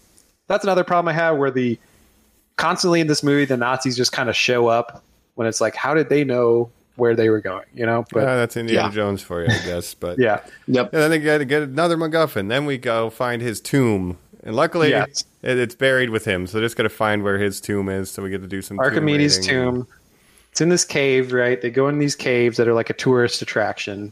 Yeah. Also- that's right. Yeah. This That's movie, right, Short that Round, is the fine. kid gets kidnapped by the Nazis for a bit. Yeah. Yep. The Nazis end up chasing him down into the caves. They do Then what some happens? stuff down there. They open up the tomb and Archimedes has that watch. That's the coolest part. And one of the Yes. carvings looks like an airplane. Like, what's this? Yes. Phoenix? Yeah. So And we've seen Which- at this point in Sicily the puppet show with the dragons fighting off the Romans. So I do want to point that Right, out. so that's a good foreshadowing. Also, the Archimedes' watch is literally Mads Mikkelsen's watch. So you think he would have recognized it and be like, hey, wait a minute. I would be very personally upset to realize that clearly I am going to die in the past. right. Yeah. Right. That's the implication, worst right? place for me to ever die. I do not want to die alone as the only person in my time period, please. No, unlike another character. So this whole plan, right? They're going to go in this plane. The Nazis have a plane ready already, a Nazi plane, if you will. This reveal. This is, let me just say, guys, it's a classic. Yeah. Everybody is so tired and upset, and they're like, what's going to happen? And God damn it, if every villain of this film, including a white Southern idiot who does not speak German, who has been trying to teach himself German this whole time, step out and classic, fucking Raiders Nazi of the Lost uniform. Ark SS style uniform. Nazi SS Let me put on my uniform. black suit with the red armband. The and fucking everything. thing where you look at it, and I don't know about you guys, but as a white, red-blooded American, I keep saying white. I did not mean to say it that time. What I meant to say was white, hot, red-blooded American. There we go. When I see this, I just want to kill whoever is wearing this. This is the worst look in human history. I want to destroy the people who Hugo wear Boss, these outfits. right? Yeah. God damn. It is fashionable, but goddamn does it make me want to kill them. We put It's the crazy. fashion. Yes, they do, Mike. Yeah. They do. Yeah, this is- Goddamn, okay. they do. The Boyd Holbrook character, I like this because he is like this dumb Southern white guy, and it kind of shows, again, the Kool-Aid. touching on a little bit of real world political Current times. implications of like, yeah, there's some Americans that would absolutely be Nazis. Like their ideology is not that different, right? So he's like, yeah, I'll go back in time and become a Nazi with you. Sure, why not? Yes. It speaks to the dumbest and the poorest and the most feeble-minded of us. These grander Blinded. illusions. Yes. Exactly. They also have like the biggest guy in the world, right? With them. That dude, look up who that guy is. That guy fucking ruled. Looking it Whoever that I guy actually is. did, That guy's awesome. I don't remember his name, but I looked it up. He's apparently known as the world's tallest professional bodybuilder, and he's 5 Okay. inches taller than the Mountain, right? The guy that played the Mountain in Game of Thrones. So he's not the That's strongest, cool. but he's the tallest When professional. he breaks bodybuilder. that guy in the plane's neck by just like barely moving his fingers, I was like, this guy is fucking huge. Yeah. But that guy yeah. kind of gets a grisly way to go too, because he gets I'm handcuffed. glad to the he's a kid, Nazi. and the The kid handcuffs child. him underwater. Yes, Like, I don't that's care. fucking cold blooded. That's what they get, By dog. drowning. That's right. I don't Absolutely. care. That's what they get. Yeah. So one thing I like from that kid is drowning that guy Right. mercilessly. Fuck you, Nazis. Yep. So they get on the plane. So there's another. there anyway. I don't want to. So they get on a plane, and guys, I'm Well, going to be honest with finally you. the movie a man picks says up. out loud, we're going to fly through a fissure in time. Yes. We're going. Well, back. I did like this. Yep. It gets a little wacky, and I did like that. But first of all, we didn't even mention Indy gets shot Yes. in the cave. He Yes. gets shot in the chest. Like He above gets his shot heart. about 2 hours before this plane ride even occurs, and then it's Yeah. about a 45-minute plane ride. Like, he And is then it's dying. 2,000 years until he gets shot. Once they arrive. Yes. So he's actually Yes, that's ends up ahead right. of the curve. Technically, I haven't been shot yet. yet. They're like, no, he doesn't understand how time works. Yeah. You're still you. Yep. Oh man. He is actively I'll finally end having up in a been museum. shot. He is dying. He is, He is 100% actively dying. So we got so They so kidnap what's the him. plan, right? So Yeah. they got him kidnapped. They got him. We're Yeah. going to back in They time. take him We're on going the to World plane. War II. Yeah. For some reason, they just take Indiana Jones with them. I didn't really understand that. He either. says, like, we must show him it will work. And you're like, why? It's I guess personal there- at this Mads point. Mikkelsen, just wanted to prove that There are math will 50 conquer all. times where you're like, you know what? This guy has defeated us at every turn. Let's just go ahead and shoot him right now. We've caught him Yeah. for the 50th time. We're very good at this. He's very What's the old. classic? It's the He's classic so old. leaving him in the Egyptian tomb. Oh no, he got out. Yeah. He's right. Yeah. Just make sure he's dead. Just don't walk away until he's dead. I would. I Classic would leave villain you guys in mistake. the Egyptian tomb. It's the kindness in my It's heart. the sporting thing to do. Yeah, sure. I have him to a give chance. you a chance. Yeah. Later, when you shoot me, my last thoughts would be, damn, he did make it. That's great. As I'm dying. Right. Good for you. But so they take him on the plane. Helena and this movie short round. I don't forget. I don't I remember. Benny? can't His say it. Is it Benny? Yeah. It might be Benny. We'll just say Benny. It might be like Fernando. I think I'll it's be Benny. honest with you guys. That's I'm a not positive. Dolphins it's Benny. jersey. Who's number 12 on the Dolphins in that era? That's what I a wanna know. Dolphins jersey. what I thought. 1969. I'm not sure. All right. But Dan Marino's dad. Yeah. Dan Marino, yeah. So they take another plane. They follow him, right? I kind of Thanks for blacked He out explaining for a it. minute. I don't know how. he steals his plane, but the guy Yeah. who owns the plane is sleeping in it. What, He what wakes is up this and they're in the part? sky. Oh, yeah. Helena somehow gets onto the Nazi plane. Well, she rides a motorcycle into the rain. Guys, I have to turn the music down when I park my car. not even parallel. I mean, when I pull into the spot, let alone am I driving a motorcycle, looking at the plane, looking at the other plane I just got off of, leaping onto the landing gear. Oh, yeah. Yeah. He does that whole bit. So the kid's Yeah. just flying on his own with the pilot of the plane following them. Yes, What but a- luckily he spent so much time in his makeshift flight simulator, so he knows how to pilot it, right? Yeah, totally. So of course they're heading towards this fissure in time, which is in the sky. There's certain coordinates that the Archimedes dial. These are naturally occurring. They could not enter these if they didn't have the dial. no, we they need just the don't dial know tells them that, the like, coordinates. sometimes up in the clouds, fissures in time open up. Is this yeah. what's happening? And it might Only Archimedes Archimedes knew how had to the find math to junctions. figure this out. What? Yeah, no, yeah, explain conjunction any of this spheres. to me. Yeah. No. Conjunction Don't of the need to. spheres. What on earth does that mean? I do not That's remember any of the that. dark crystal. Oh, of Yeah, course. spheres. Yeah. Of course. But the thing is, so they're heading to Mads Mikkelsen's plan. He's going to go back to 1939, right before the war was lost by the Axis powers, the Nazis. It's a certain date in 1939. It's 1969, so it's 30 years in the past. But as they're flying, Indy's like, you didn't think about continental drift. Basically, his numbers are off because of continental drift, which Archimedes didn't know about. So instead of going to Nazi Germany, they go to ancient Rome. So instead of 30 Yes. years, it's like 3,000 years? Is Yeah, that what they're it's off like by a lot, supposed I to be? guess. Yeah, because That Archimedes. seems like a huge mess up. Well, again, Yeah.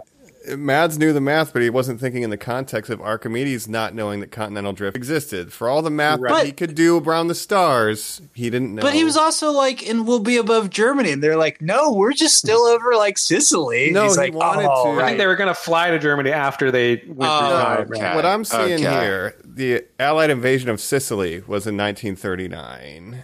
So they Okay. wanted to stop the And I Allies saw- kind of getting a foothold and then go from there. Okay. And I learned this. it's always What they Sicily. go to is called the Siege of Syracuse. Did you guys know that? In Not Rome. Syracuse in America. That's Syracuse in why. Italy. That's why it really jumped out to me. I was like, "Wow, other places have a Florida Syracuse." Oh shit! Never mind. Yeah, Right. so, if I may, as soon as we're in ancient Rome and we have people with machine guns shooting at Roman soldiers, spears flying into airplanes, there's the... Dragons. I'm like, no, yes, this is so much better than Aliens. Are you kidding Oh, me? Indiana well, Jones should be in the past. So Should this be is with your Alien. argument, Mike. Okay. Yes. I don't agree with that, but I I- do. This was More one of my character favorite. appropriate. This I was didn't like my like favorite any part of of the this. movie. I No. love this. Boyd Holbrook essentially having a mental breakdown and having to kill everyone around him and putting a minigun outside of a window and firing it at Roman ships. Yeah, That is completely insane. It is cool. he does I kind of just go don't crazy know. and start shooting people. Mads Mikkelsen is just like, we need to go back. Like, obviously, this is wrong. We need to go back through time, get back to Nazi Germany, and but all these Nazis are just getting dooskied by our heroes, right? And these And Triamis or whatever are shooting their giant ballista bolts into the airplane, right? Yep. They're not the most... The these aren't- dragon. Those are Roman Triamis. You think we're in the past? Well, we are. Right. Oh, shit. That dying old man just growled that at me. yeah, Yeah. no, God. once we get And to he's Bill and Ted he's stuff, just I'm here chopping it for up, by the way. Mike, it is Bill and Ted. That's what we need. Like, 'cause as a person who studies the past, Indiana Jones, the ultimate conclusion for the character is for him, if you're going to go crazy, I hated to this. put him in the past. I like it. I hate Yeah, it. and I like That's this, and okay. I When he literally says out loud, "Leave wanna me stay." to die in the past because I need to see it. It's cool." I Well, was like, also the "That idea is the craziest." Jacob, you go for. I have a take. No, this was my favorite, and I think I was like, are they gonna actually end it with Harrison Ford just staying in the past? I think, is that how Indiana Jones' story ends? He just dies in the past. Right. So on that note, I was like, holy shit, what is this movie but two men from a different era? Time has passed them by, and the thing is, maybe I just need to stay in the past. Maybe this franchise is made for a different time, and we need to leave it where it lie in the past. That's what I thought they were going to do. I would break think time, space, just but- narrative wise, we're owed this one last lesson from our hero to pass on, where you get the great ending of Last Crusade. Sean Connery, leave it, Junior. He doesn't need the cup of Christ. He literally leaves it. He realizes that that's what it is. We don't get that payoff in Kingdom of Crystal Skull because the object is a thing that then just goes on to become like a thing that's just like doing his own thing and like walking around and stuff. Yeah. If in this, Mind-blowing. Wombat, Helena Shaw, had been like, but we could use it again. I could go back and save my father. For him to say like, no, and I'm not going to save Mutt either because what we need to learn is this needs to be the Wait, did they say that in final the movie? nail. No, they that's what don't. should have That's what I'm happened. saying. You're we right. need, Like, did I miss we that part? need. That's a straight No, line. that would be such a more just like narrative payoff to this whole message. Instead, it's like truly at the last moment when it comes to the present, I'm like, right. So like, how could meeting the Greek mathematician Archimedes, how could they twist that to saving Mutt? Like Helena Shaw says to him, like, pass on a legend. Like, like in my mind, I'm like, what could they have butterfly effect to fix? And it's like nothing. They can't. That is Right. the lesson you learn Well, I in think that moment. But they needed to let it go while he's there. He needs to have the catharsis to say, let it go. Instead, he truly ends it with, leave me here. I'm a piece And of she shit. punches him and in the that is face and sad. makes him Yeah, come yeah. home. Does she- That is She heartbreaking. forces him to come back to the He present. doesn't Yeah. make a choice. Yeah. I think he's not thinking I straight. 'cause can't he's- let go of the past. He's dying. shot. He's dying. He's in the ancient past, which he spent his whole life studying. So he's like, Yeah, he "Let me just thinks die he's here." not going to survive.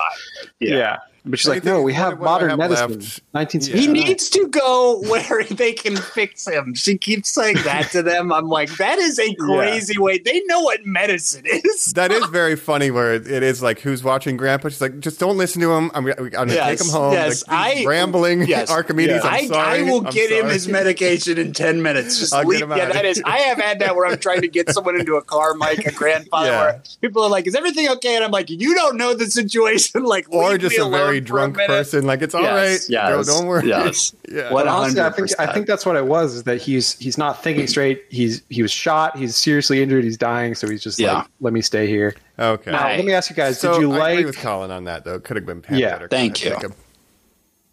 Did you like the way that the Nazis in Mads Mikkelsen's story ended, where they just crashed their plane and died?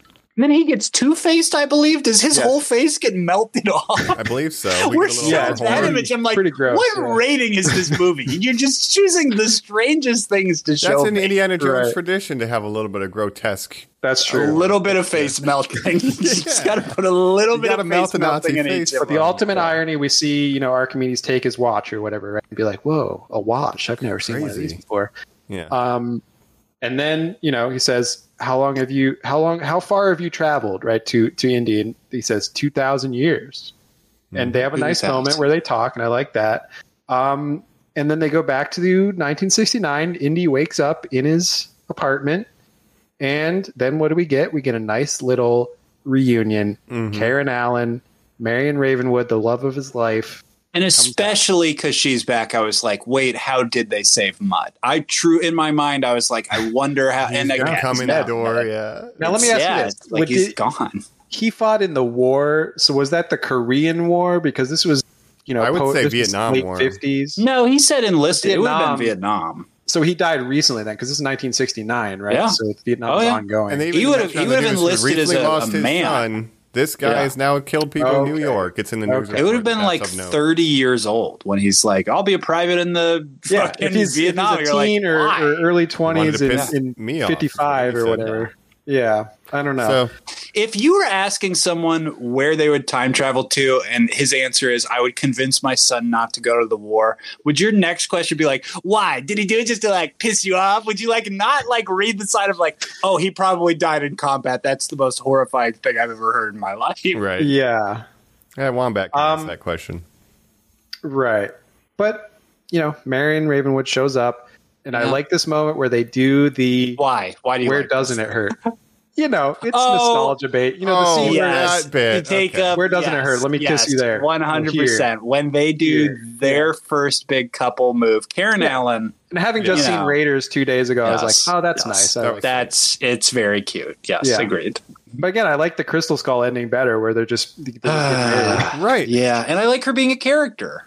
Yeah. Yeah, she could have been a bigger character in this instead of just showing up at the end as a cameo. Well, that's the plot. That's the general outline. We've done it. What do we say we jump to final thoughts, wrap up, any kind of, final ratings for this thing here as we've taken you through a journey, dialing with Destiny. Final thoughts coming up right after this. Normies Like Us.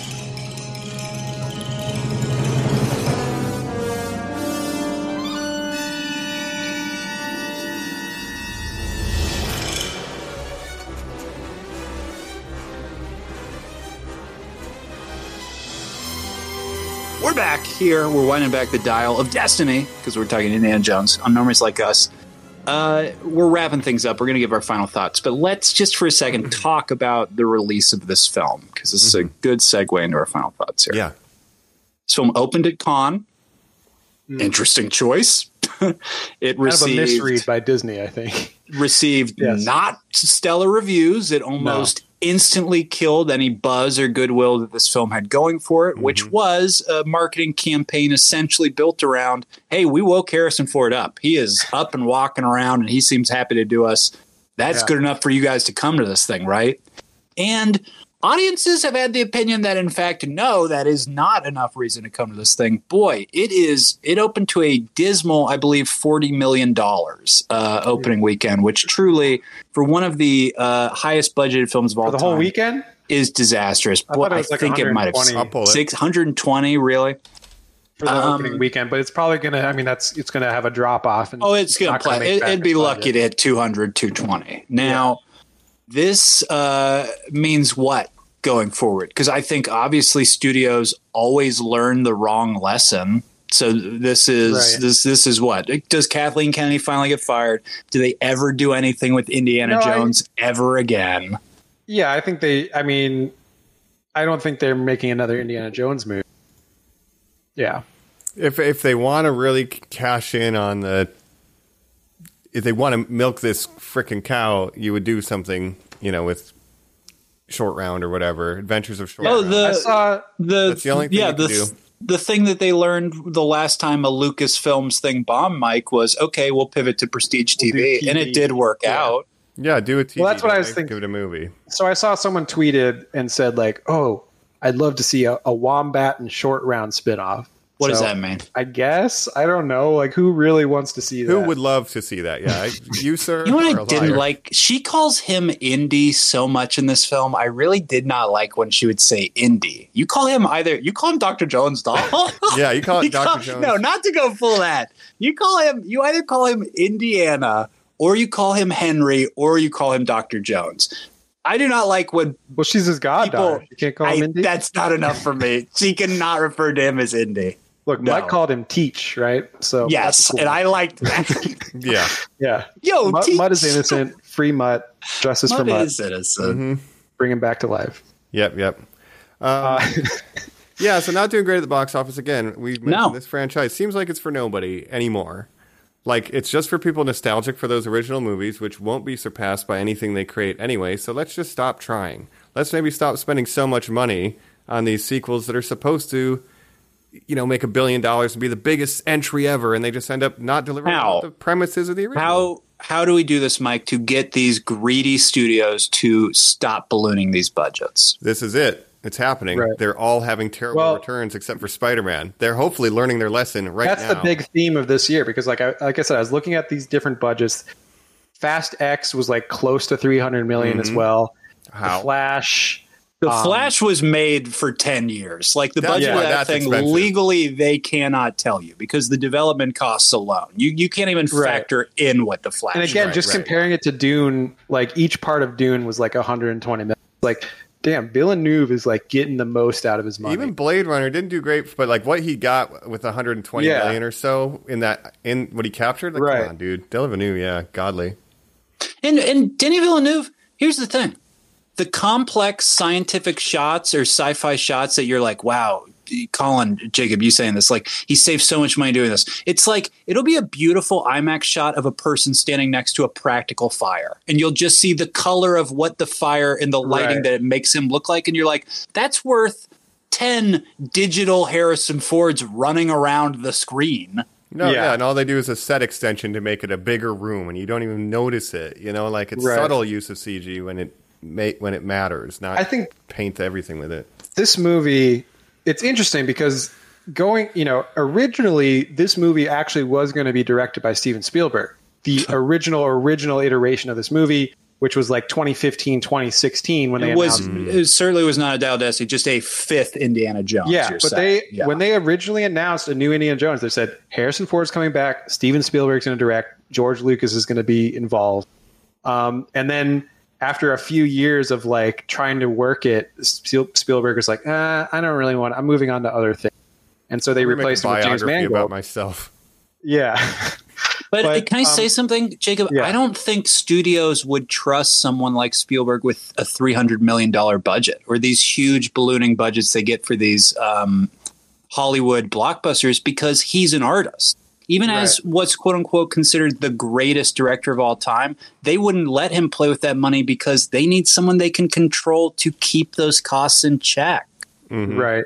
I would be interested to see like comparatively Crystal Skull's budget and like how much it made. I don't have the exact numbers, but I mean that was 15 years ago, 2008. Kind of the movie industry is very much different now. You're in a writer's strike though, so there's that. Yeah, but even this movie, I thought it was interesting. You know, it was written by like four different people. Like four different people got screenwriter credits. The Butterworth brothers, which is a very funny name. Who are they?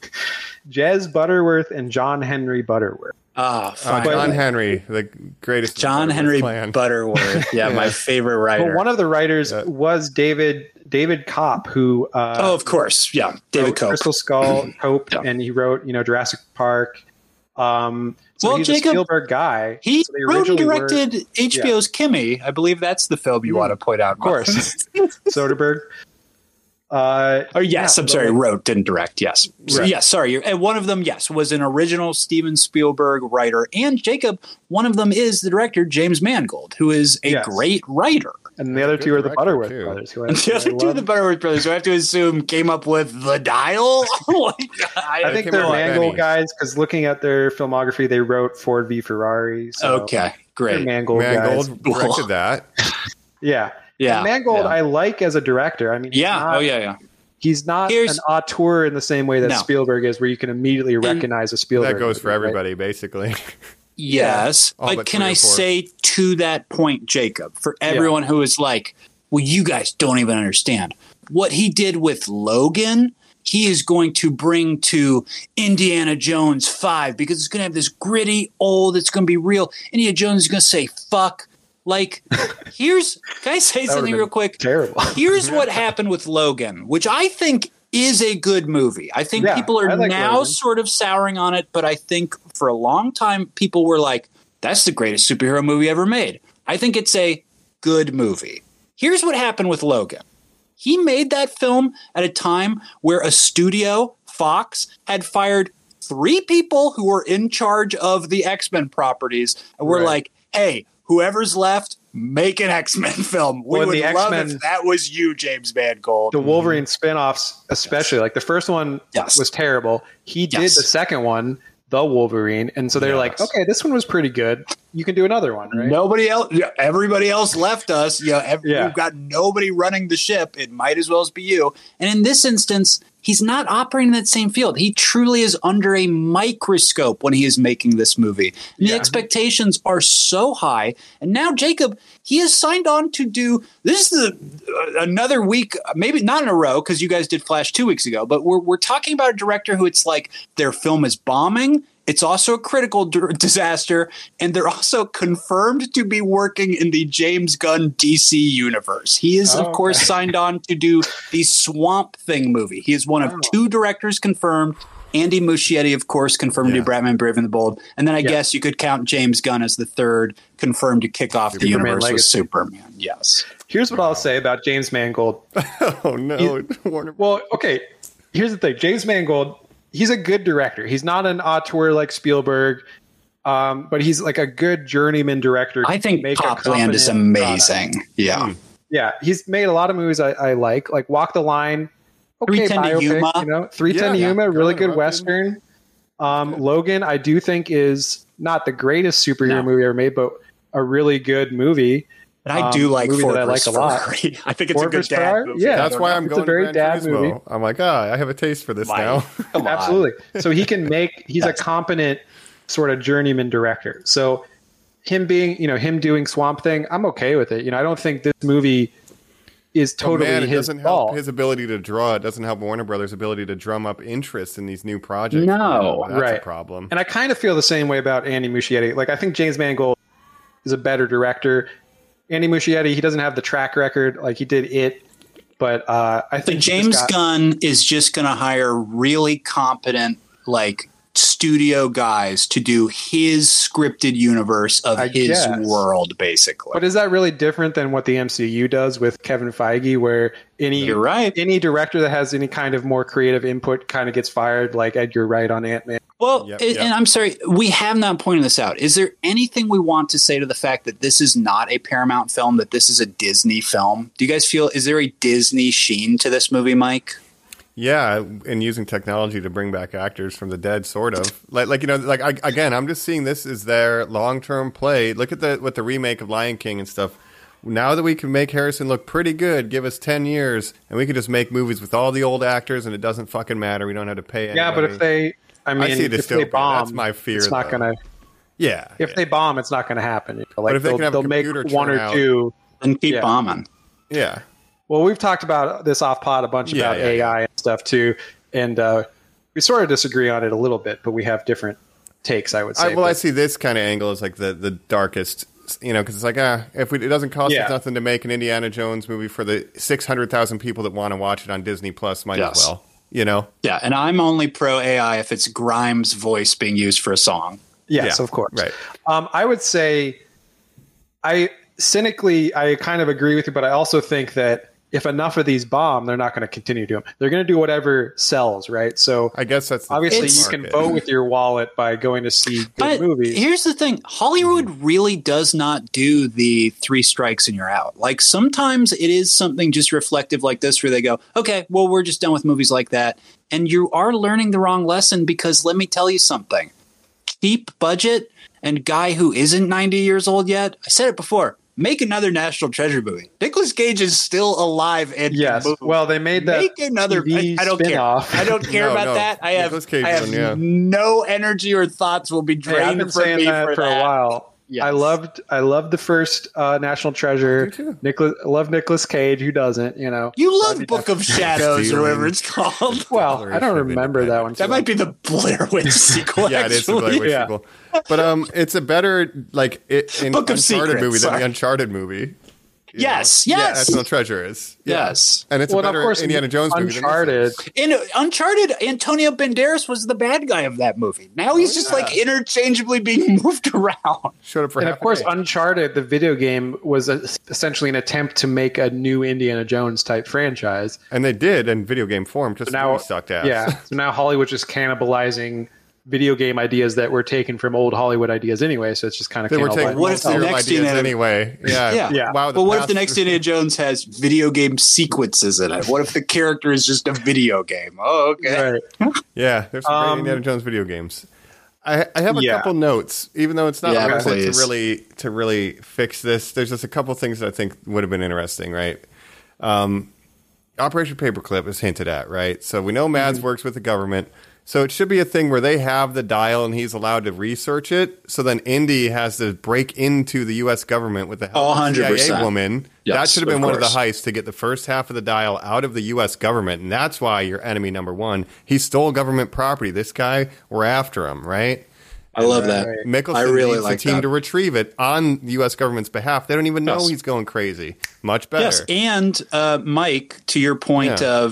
Jacob's point earlier about the times being changed around Indiana Jones, he needs to come from an angle of, in the past we fought Nazis, that totally made sense. Now I live in a post-Watergate world. I cannot trust My son the died in government. Vietnam. That would be, yes, I don't yes. trust I would you. have Yeah. loved to see some That of would have been better. Or Yes. And that's To why add he's to that- estranged from Marion, because he grieved too fucking hard. Like, come Yes. on, it's right there. Yes. And I think to add to that, Mads Mikkelsen's plan should have been to somehow, using time, make it so that the American government was infiltrated by Nazis, so that current day 60s when he comes back, America would be it's like a new now Nazi government. Man in the High Castle shit. Yeah. Yes, exactly. That would have been interesting, and then it would have been Indy versus the U.S. government. I like that angle a lot. And then having to go back in time and fix what it happens when we get to see the darkest timeline, and then we should have had more time travel if we're going to do this thing. Yeah, honestly, yeah. Yeah. Look, Disney, Kathleen Kennedy. Why are you not hiring us? Why are you hiring the Butterworth brothers? We've given you so many brothers? ideas. Goddamn syrup twins, the Butterworth brothers. Right. You know, it's just it's right there, and I don't know what is wrong with them. It's probably just studio mandate notes and test groups, like you said, at minute 5, this has to happen, and it's just like it's got to be safe. It's got to be middle of the road so everyone can enjoy it. So it's a 4-quadrant picture, right? But then, if you make it for everyone, then it's really made for no one, right? Yeah, but you could have told something with him and Wombat. She's more progressive. He's old school. These times are different. You know, it's not like when you were young, Indy. Things are changing. You're going to have to get on, you know. Yeah, instead they just made her, I stole it from you, then you stole it from me, then I stole it from you. That's capitalism. And not even in a cool Catwoman way. And we forgot to point out unnamed kid. Again, we don't know who he was. I keep saying Benny. I don't know. I'm going to call him Italio. Okay. Italio. We can call him Quinn, we forgot that, kid with no name. Other than fly. I like when they go to Sicily and those kids are like, look at that kid in that straw hat. And they're like bullying him. Well, and then he steals. He is a pickpocket. Yes. I like that he did that. He steals and then pays for the ice cream. And then at the end, that's right, Elena says, let's go get ice cream. And the kids are like, we already got ice cream. And Saul is like, you can never have too much ice cream. I was like, this movie's very pro ice cream. I think I've still Indy's watch. This is my father's watch is what he said. And he screams at him. And then Jacob, I'm sorry, real quick. The one other time he really lost it, we get through the chase scene after the boat. Helena says something like, and I always said, use dynamite. Or she's got some sort of like catty line that my friend just died. And he says, my friend was just murdered on that boat. And he is so angry. It is the 2 times where grumpy Harrison Ford comes through where you're like, oh, this old man scares me. Well, I agree with him, though. Like, she was being very blasé about the fact that they got that entire crew of divers murdered. If the whole movie was him breaking the tropes of action movies, that there were consequences to extreme violence and being friends with Indiana Jones, great. I would love to see that movie. 1 or 2 moments every once in a while is so jarring and horrifying where you're like, oh my God. Yeah. And Colin, your ending where basically Marion and even him are, with that loss being present throughout this, being like, we could change it all, Indy. We could change it. We just got to go back. And he's like, the whole point of the past is to learn from it. I've learned that now. I was wrong. We learn from the past. We can't change it. That's your takeaway. Boom. That's what Bruce you have a decent movie. That's right. I'm upset. Never change the past, Barry. I gotta go. J-Lo just called. I gotta go. It's our mistakes that define us. That's why we study history. Eating shrimp cocktail? Right. That's right. You can have a moral parable. This is learn from the past mistakes. Nowadays. And that's kind of the theme of this summer of blockbusters, right? It's time travel. It's multiverses. You can't change the past. That's what every major franchise is doing. Multiverses now. Mm-hmm. It's weird. Spoilers for Top Gun Maverick, listeners, if you haven't seen that. I believe we all have here. They go through the time fissure to save Goose. The ending is, of course, they get in an old-timey biplane and they stop him from getting throat cancer. They're fighting the Red Baron now in World War I. Val, we're coming. They think we're dragons. People Christian have pointed Bale, out. Rain of Fire. They end with your lead character, instead of passing the torch, saying, leave me after being shot, and then the character they would typically pass it to saying, no, let's go, an action sequence, and then they actually carry on. And the stakes for our hero are that they actually have to live on and continue on in the world. Yeah. Interesting. I don't really care. I think when you revisit these things and you intrinsically have to start them off at such a low place that you do have to undo the wedding to Marion, the happy life, loving Ox, I think he was the dean of the college, and instead in this one they're like just making him retire, Jacob. Yes, you get like everything you deserve, and instead to go like, well, He can't be like that. You can't be happy at the beginning of the movie. Yeah. Yes, I think more places should start from a place of positivity, though. There are ways to narratively figure that stuff out. I don't know. Well, I'll say two things. One, Crystal Skull did the non-passing the torch better, where at the end, his hat blows off. Shia almost picks up the hat. He's like, not yet, Sonny. Not yet, You're about to die in a war. So this is my other thought, too. I'm like, if I could supercut the first half of Crystal Skull with the last half of this and somehow just make the MacGuffin the dial the whole time and not do aliens and then let him be married. I don't know. I don't want him to die is my issue. I want the married ending, like Jacob said. That's the perfect way to leave it. And then we leave the character forever. That was the perfect way to end the franchise. Like that was the happy ending that Spielberg kind of just left it at. I can see interesting. And George Lucas. Comic panel in a run of the serials, and we're done publishing this. Here's his final panel. He's married, happy on the altar. Done. See you later. Right, and it's interesting because after that movie came out, they were talking about doing a sixth one or a fifth one, and Harrison Ford said, I would do it if it doesn't take another 20 years because it took 20 years between 89 and 2009, right? Yeah. And it ended up taking almost 20 years. It took 15 years, right? That is so embarrassing. You said 20. Yeah. Yeah. Don't worry, Harrison. I'm a man of my word. It wasn't 20. Oh, great, Grandpa. Yeah. But I mean, this is for sure the last Indiana Jones movie, at least 100%. With Harrison Ford, because what are they going to make another one when he's 90? I don't think so. So will they ever touch the character again without him? Only to do I could see a young prequel type situation. They're not going to. I don't think they. Oh no, Jacob! I want 1962. I want kind of still old. Yeah, just cast Mark Ruffalo.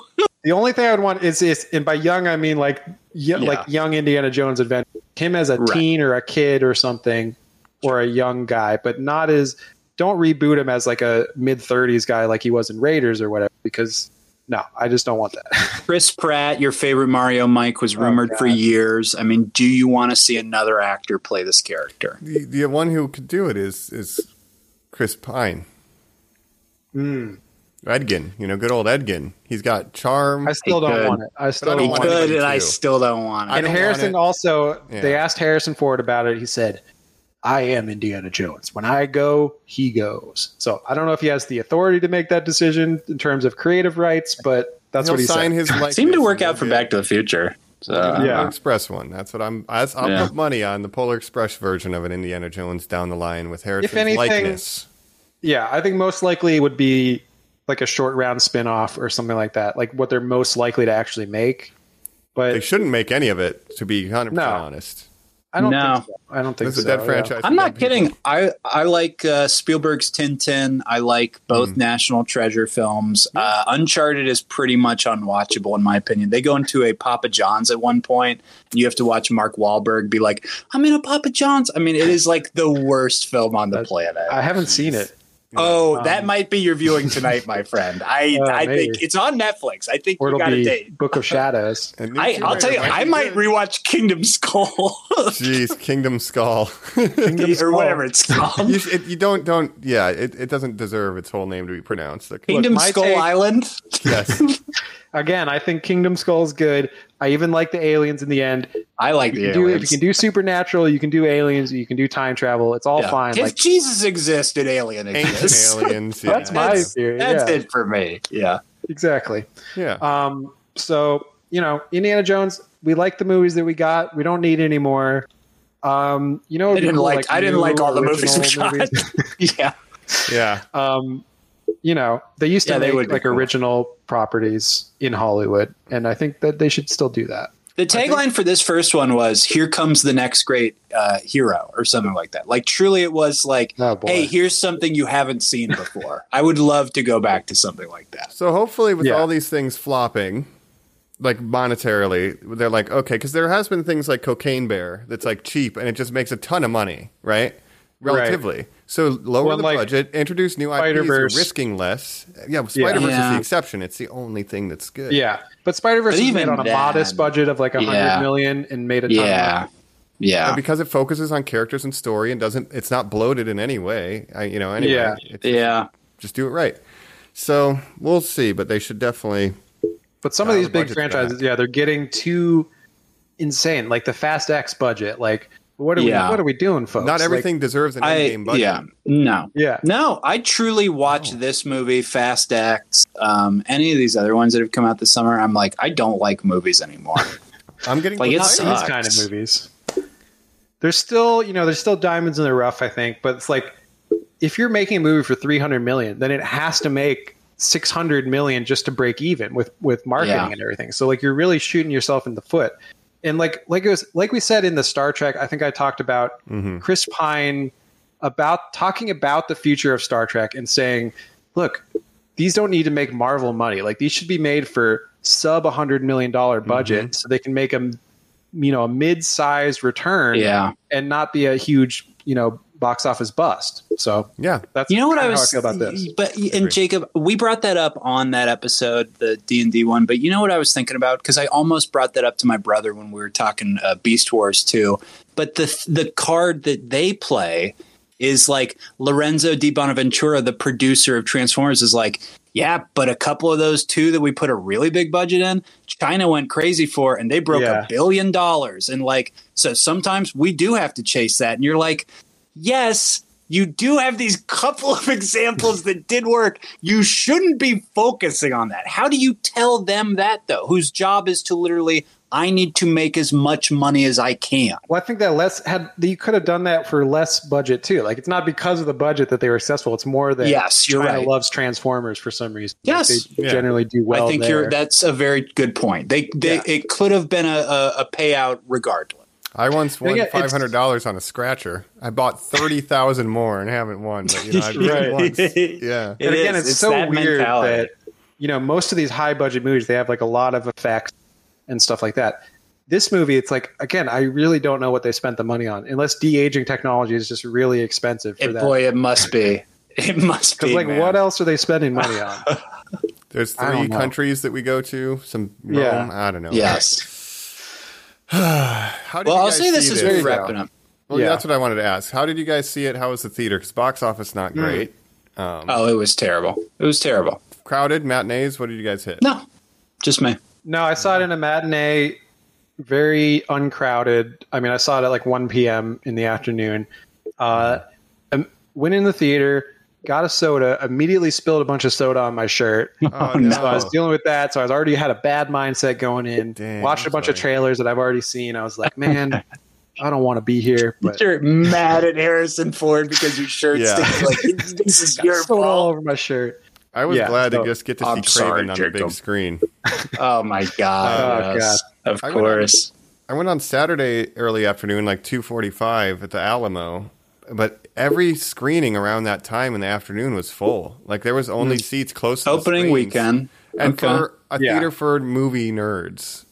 So that was like pretty full over there. That's a good sign. That's good. Yeah, so I thought, did see it on I did see it on a Monday at 1 p.m. So it's like probably the least busy time to go see a movie. Right. And it passed that opening weekend. But they did have a little thing before that was a recap of all the Indiana Jones. And then they showed the marriage at Crystal Skull. And there was one joke that I need to shout out. And they said, he gets married at the end, proving that Indiana Jones was the Marion type after all. And I thought... I don't like that, Mike. I boo that, man. I boo that joke. I also want to say... That's the most fun I had in the theater, I think, this whole time. Sure. Talking about that marrying scene, this is the only movie that doesn't end with the credits scrolling over the last scene of the movie. Right. Which is such a fun thing to end the movie on. Both bookends. So we lose that. I will say, at least they did red lines on the map showing where they're going. That's an Indiana Jones staple. You got to have that. That's one of those things where you feel they were just, their hands were forced. Yeah. What could you cut this down to? An hour 45? No. Oh, at least. Definitely like easily. 2 hours or less. Like, easily. 2 hours. Cut a lot of the action. Easily. So here's what I want to point out. Originally, we were going to do a special crossover episode. We were going to do this with our friends over at the Cargo Bay. BC and Adam are doing a special series where typically they only cover Star Wars stuff. Now they're jumping into a Lucasfilms. They're going to do their reaction to Dial of Destiny. They couldn't see it in time, but we would urge our listeners, go check out that pod as well, because I am curious what their thoughts on this thing were, considering that the three of us all thought it was bad, and Mike is just convinced time travel is better than aliens, and that's why he's the only holdout He's on an this. I think Mike is the highest on it. Yeah, the fucking garbage excuse. No, I think beautiful. from what I could tell of Mike, you thought it was okay, and you were the highest on it. It was okay. I thought it was dog Exploded. shit. I was like, so like, if we're doing time travel, if we're jumping the shark, have fun with it. Let's go. Yeah. Let's go. So that's it was fun. It had fun sequence. Just everything's. You would only enjoy the alien if somebody got probed at the end. Like you really want them to like embrace the alien. Too. Yeah, dude. I want the alien to embrace me. You know. Well, again, I'm a Crystal Skull defender. I'm a Mutt Williams defender. So We're normies. We're normies Yeah. on this podcast. If that's your normies. opinion, guess what? Yeah. Fucking sorry. I love Timeline. You kidding me? This was Timeline the movie, Mike. Greek Fire. God, I read the Richard book, Donner. A fucking piece of shit. Michael Crichton classic. Oh. Anyway. Well, there Which you I have believe it. ends with an archaeologist saying, "Leave me in the past. I want to become history." I believe that is the end of that film. Hey, you know what I say? There we Gerard go. Butler. Oh yeah. Gerard Butler. You know what I say? Leave me in the past before I saw this movie. That's where I want to go. Oh, Jay, why are you nice. speaking Greek to me? That's Que funny. questo capace. Well, That's right. enough. We've done this whole Dial of Destiny, gone to the past, but next week, we'll probably be going into the future, right? We're going back to space. At least Wow. that, right? Finally. Yeah. Oh, finally. We haven't talked enough about the Star Superman Trek, thing. I don't think. No. Yeah. Oh, we didn't mention John Williams. doing the John score Williams. again. John Williams. Here we go. And he said he did say this was his last film. I think he's retiring. Good. Wow. I think it's easy. Savage. It's probably easy for him to make. Like he's 91 years old, but He's already pretty written a lot easy of the to make an motifs idiot, like- anyway. yeah, you just use all the So same everybody themes. who's here, play back what Indiana Jones sounds like, and they just do it. And he's like, "Great, that, but like slow it down a little." And they're like, "Great, Clarinet you got only. it." Okay. If you look at his recent output, Perfect. it's like this. He did Meet the Fablemans. Star did, Wars, this Disney Star Wars trilogy, but he pretty much only West Side does Story. Lucasfilm properties or Spielberg at this point.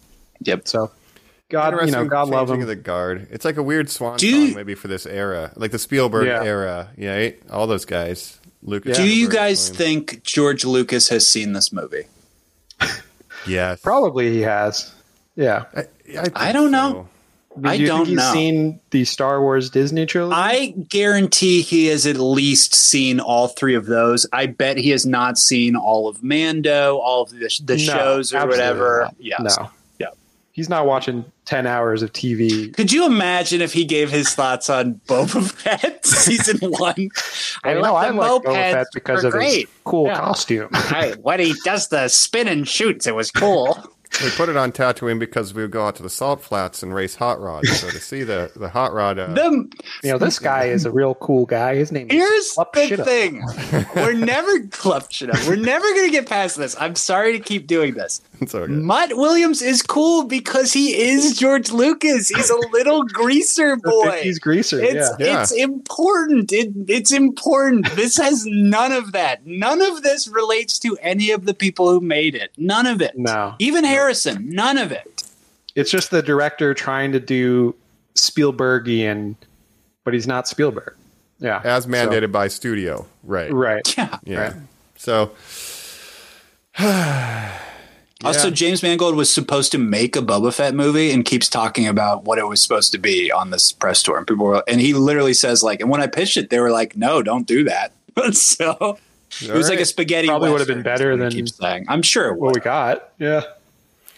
Oh, geez. Well, again, we can't change the past. They can't change their past, and this is the movie we're left with. And again, I think it's, for me, I put it above Crystal Skull because I like the time travel more.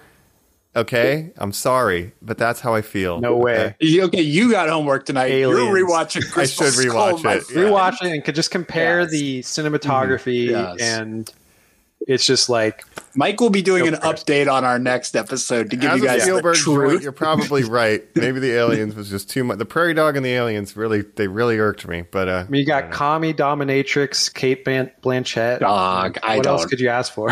I don't know. Mads Mikkelsen's pretty cool. He is pretty cool. He is the true Witcher.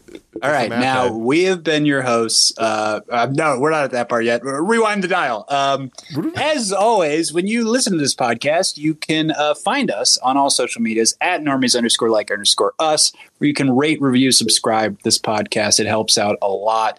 Please do not leave any cryptic clues in Greek that we would have to burn a tablet to read. That's not helpful for us. No, we don't speak ancient Greek. No, I'm not going to be able to figure it out. Greek to me. Yeah. No, it's Greek to Mike. But otherwise, we have been your hosts. This is Dr. Indiana Collins Sr. That's right. I'm Sean Connery. Yeah. Michael Mikkelsen. We named the dog Collins. This is Indiana Jacob. That's my word. Junior, did you go back in time? Yeah, I did, Dad. You didn't come and see me when you went back in time, Junior. Interesting. I was talking to Archimedes. Bye, Norm. Bye, Normies. Bye.